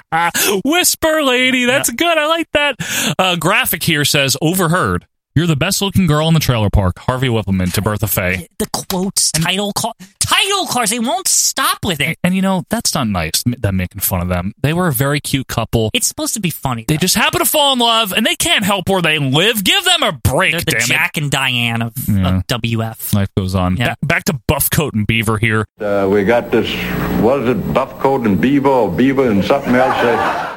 As Doc utters the phrase, if this trailer's rockin', don't come a knockin'. Just shut up. That's horrible. Just shut up, Doc. And then, this show is like a million years long by this point. I know. I feel like I've been watching for like 6 hours. And then Todd inexplicably does a Howard Cosell impression. Last week we gave you just a little bit. A mere smidgen, a muscle, if you will. Just no. Once again, the references. Howard Cosell was dead. You're defending Doc somehow, like, and both of them are just equally shitty. I'm not defending Doc. It's horrible. Now we see the entire Harvey Whippleman and Bertha Faye in Love song, and we cut to whatever the hell in your house or wherever this was filmed, and we see a very touching video package, and these two, including clips of Harvey happily cleaning his Bertha's WWF Women's title. It's actually kind of cute, to be honest with you. There's nothing like wrong with it. They're playing it straight, so like, why should I be mad about it? Right, Harvey and Bertha are just in love. This is from July, by the way, now that I think about it, because it seems to be that exact same band that played for Jeff Jarrett or the Roadie or whatever. That's what I was going to say. I saw the guy with the fluffy hair in the background. And the serious backup singers with the dark clothes on. Right. So Harvey pays more spoken word tribute to his lady over the music, and this is nice, and I don't want to hear any shit from anyone. Oh, my sweet Bertha Faye. What words could I ever possibly say to keep you here in these loving arms forever? I have no issue with any of this, honestly. The only thing I have an issue with is this was on a pay-per-view. Did it air on the pay-per-view, though? I don't remember. It had to. Maybe. Harvey loves her, though. It's just nice. And big motherfucking props, Quinn, to both of them for putting their everything into this and playing it entirely straight. And actually, on your note about did it air on the pay-per-view, if I recall, isn't this where Bertha won the belt? Or something? SummerSlam, I think she won the belt. SummerSlam? Yeah, okay, because I thought they played this before she came out. I don't think so. Okay. But seriously, this might be the best thing Harvey Whippleman did in the WWF. It's true. Yeah, like in all really seriousness. Good. Yeah, no, it's really good. It's fine. And then he has a great line. He's like, I've never seen anybody in my whole life that looks as good sitting in the back of my truck. Harvey asked the fans, isn't she beautiful? Boo! As Harvey jumps into her arms to close here. I thought this was very touching. There was really nothing like I'm not making wrong fun of with it. I'm serious too. It is funny that Harvey's it's like kind cute. of like he's playing it up though. He's so good here though. Yeah. they must have both of them were let's really be throw everything into it. Well, yeah, they're being over the top to get on people's nerves because anytime people get too lovey-dovey in public, it's always annoys people. It didn't get on my nerves. But I'm just saying the two of them are hamming it up about how much it's great. And but of course in the Harvey Bertha kind of way where she's carrying him and stuff. Yeah. The only bad thing about this whole thing is that it was probably a waste of Rhonda Singh as a wrestler. Yeah. But what are you going to do? She got a as far as women are concerned, the most main event run you could possibly get. She had the title, yeah. Whatever it meant back then. Right. But yeah, you're right. Back to Todd and Doc, where they talk about how Alundra Blaze is going to be coming for Bertha Faye soon, and Todd throws to the Ross Report. God, where Jim Ross... How long is this show? There's so many things. Jim Ross is in his office here. Now, he looks like a huge dork with the proud IBM Model M keyboard and his Action Zone screensaver on Windows 95. And, of course, another CRT, in case the first one wasn't enough, with an Action Zone logo spinning. Holy 90s. Jeez, his whole office is ridiculous. And JR recaps how Jim Cornette is a good manager, but he talks a lot. He also mentions, Quinn, that Diesel has only wrestled twice in SummerSlam due to injuries, and Shawn Michaels has been making appearances for 23 of the last 28 days. Math. Well, lucky for him, he hasn't been to Syracuse yet. JR mentions that he likes Chinese food. His favorite meal is a Happy Family, but the Kid and Razor are not a happy family, Quinn. Yeah, so this is weird. So JR just mentioned the Chinese food thing, right? Yep. And they show Razor and Kid, from WrestleMania 11, and Kid is literally wearing the very, Chinese-looking gi. Almost like JR, lined up his joke with it. You know, folks, one of my favorite meals is called the Happy Family. Did someone in the truck slip that in there? Or JR maybe didn't pick the clip, but he said the Chinese food joke, and they're what is the most Chinese clip we have? And it's this. It was just what a bizarre choice. It's a good thing they didn't show Hakushi. Yeah, because he's Japanese. Seriously, if they showed Hakushi fighting 1, 2, 3 Kid or something, oh God, imagine right after the Chinese or Mr. food Fuji. Joke. It's so dumb. JR stirs up shit about Kid and Razor, comparing them to Hoss and Little Joe. I guess he just has to say Hoss, doesn't he? Who the hell is Little From Joe? Little House on the Prairie or some shit, isn't it? You're a real gooch. It's from Bonanza. It's not the 70s. Well, tell Todd Pettengill that, too. Tell everyone involved in this. Tell Vince that. Yeah. JR blames Dean Douglas for the problems within the Clique, which is funny because, in real life, the Clique hated him, but... Anyway, Paul Bearer recently talked to Gorilla Monsoon, which I thought was like a presidential meeting, but we'll find out here. JR says Paul Bearer had a good point. Why doesn't Undertaker keep fighting these $1 million dudes?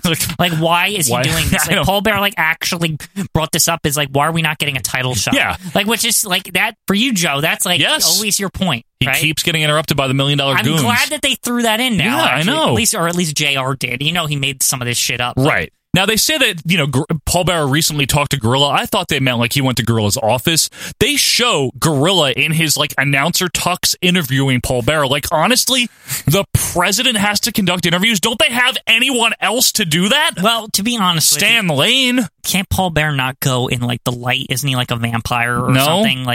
What? The powers, Jeff. He can go in the light.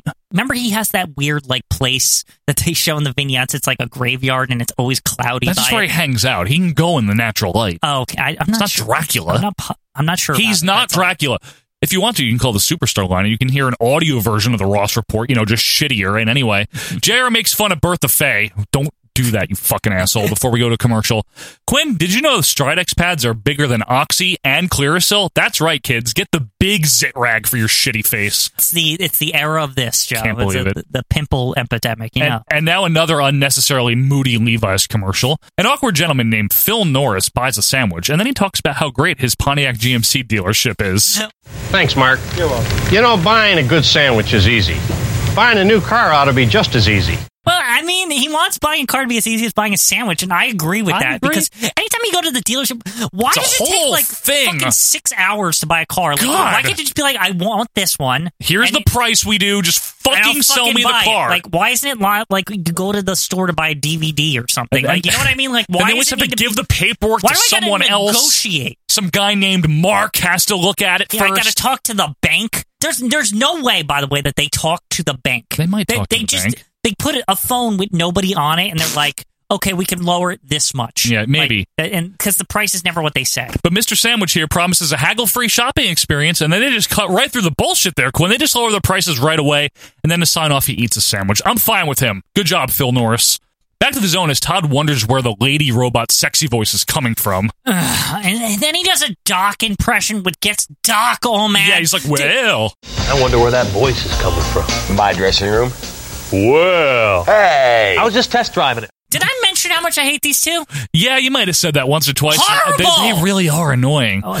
Inner House 3 is coming up from that hotbed of wrestling, Quinn, Saginaw, Michigan. Yep, that's where the wrestling hotbed of the world. They're really like nothing at this point, They're aren't nothing. they? It's bad. We throw to Gorilla Monsoon, who is green screen in front of a hideous presidential seal background. I swear it's clearly a JPEG wallpaper set to repeat on Windows 95. I'm not even joking. I think you're right. Like it's literally like a square 4-3 of the logo, and then they hit that like repeat thing. It's terrible. Awful.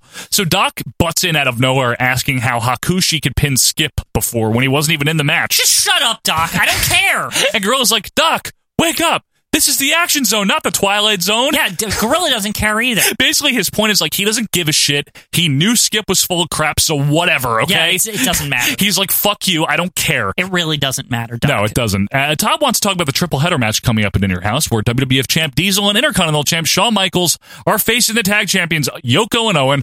Gorilla says he's going to be personally on hand, and if someone deliberately tries to get counted out or DQ'd, he might strip them of their damn titles because fuck you, I'm Gorilla Monsoon. It's good. I know. Yeah. He's like, you're not fucking around here. I know if you're trying to get DQ'd, you're going to lose your belt anyway, you asshole. Yeah. It's great. It's good. He basically said, like, no, like, if you run away, you're fucked. He might as well have just said the contract says countouts, you lose your belt. Right. It's very Gorilla Monsoon of him, isn't he? He's like, I'm not stupid. The only thing is, the more Gorilla Monsoon aspect of it is that he's not just going to put a stipulation, he's going to stand there and strip just, like, them. Physically take your belt away. Yeah.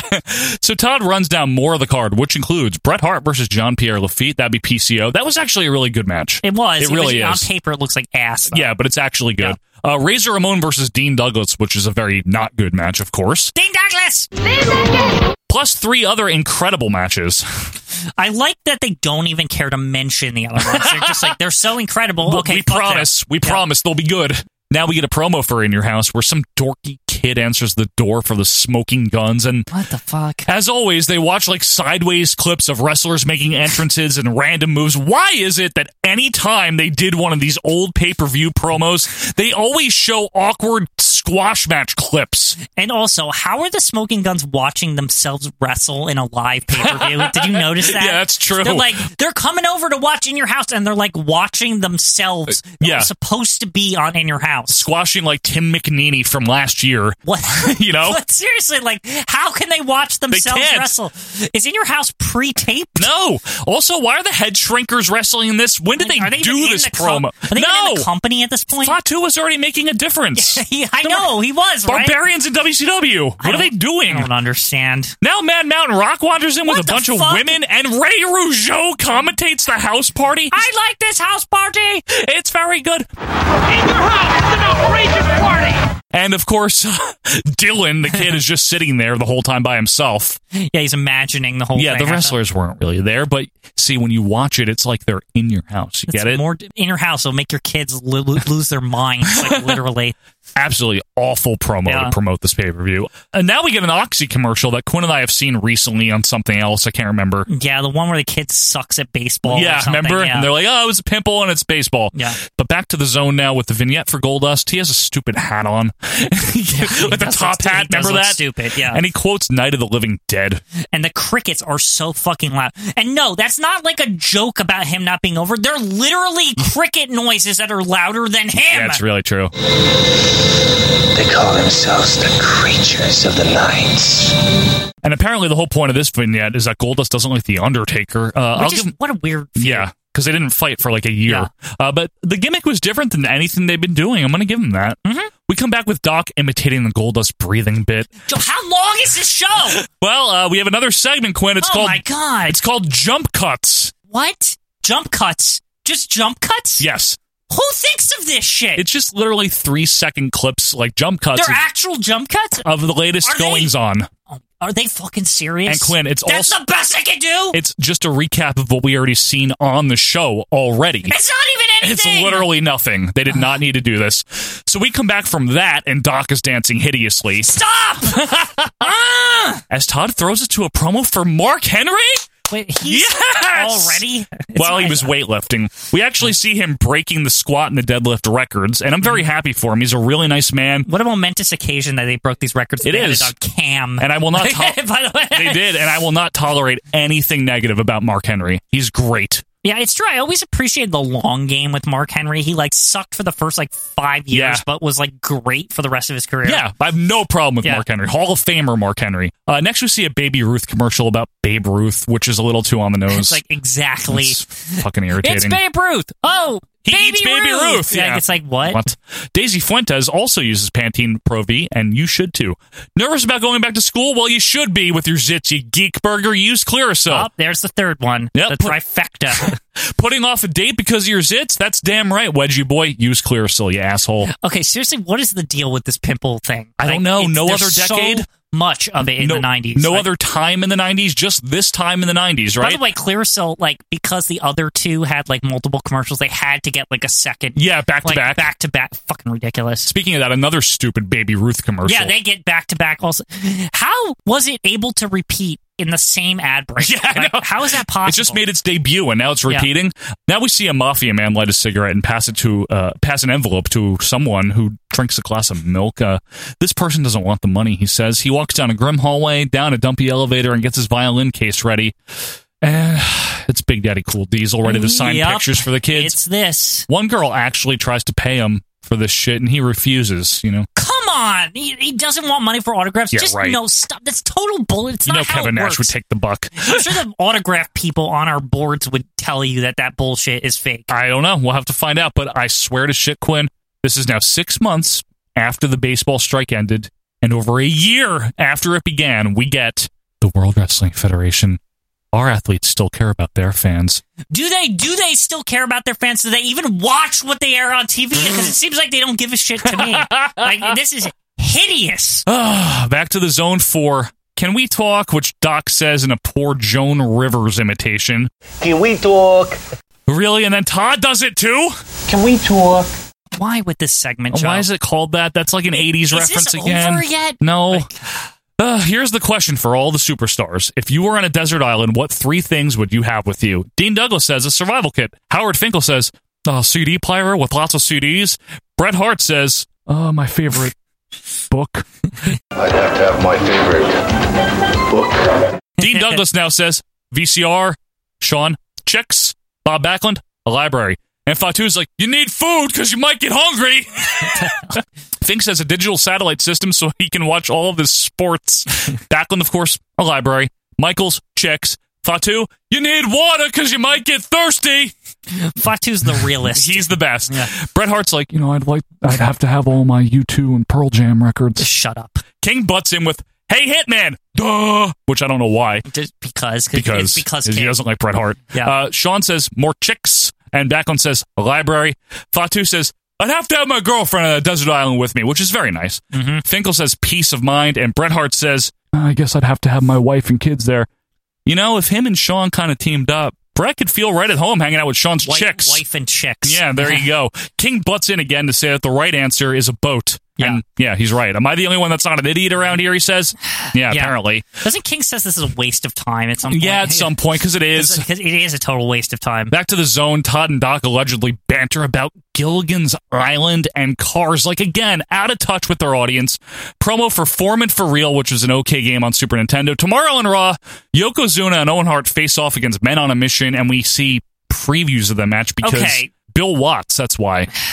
That's seriously why. That's a Bill Watts thing when he came to work with them for a little bit. That they show the match before. Yeah, he used to do that in Mid-South. I hate this so much. This bothered the shit out of me. We see Razor and Kid also, by the way. Why would you for something I don't that know. you're It's trying weird, to right? pass off like it's live? Why would you here's the match already, and then they bitch and moan because this is the next day.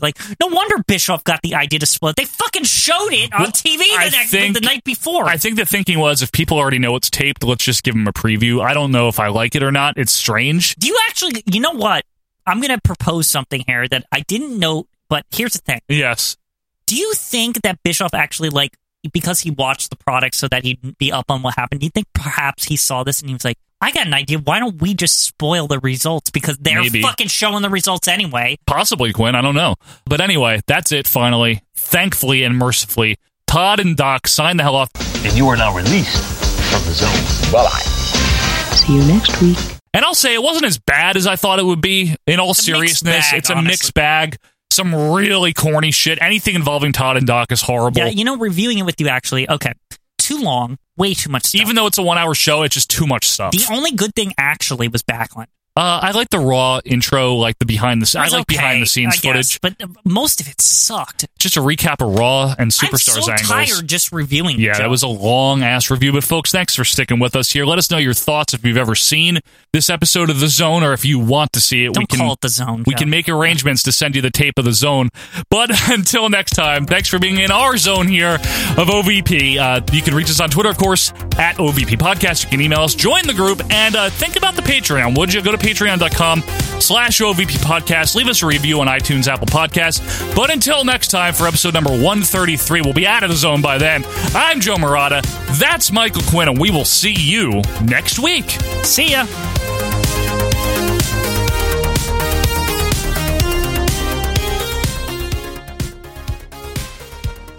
Sir, we want to thank you for joining us here this week. Todd, Doc, thank you for having me. All right, now let's talk about the first ever triple header match in the World Wrestling. Wait. Okay. I just got to ask you, Gorilla. Earlier on, we all saw Skip from the Body Donnas come down to ringside with his arm in a sling. Right. He also had grunge rocker Radford. Thank you. Right. Okay, he was by his side. He feigned an injury or said he had an injury. He's supposed to go against Hakushi. Then I heard the ring announcer. He said now it will be Hakushi taking on Radford. All right. Then all of a sudden, Skip takes the arm out of a sling. He gets involved. The referee counts him down. Yeah. Hello, help me out here. Who won? I mean, why? Doc, this is the action zone, not the Twilight Zone. Wake up. It was obvious to everyone, even Todd picked it up, that Skip and Sonny were trying to perpetrate some kind of a fraud, and it was obvious to the referee as well. And so, hey, one of the first things I did here in the World Wrestling Federation was give the officials absolute power, just like I have. Their word is law. Do you have any more query for me?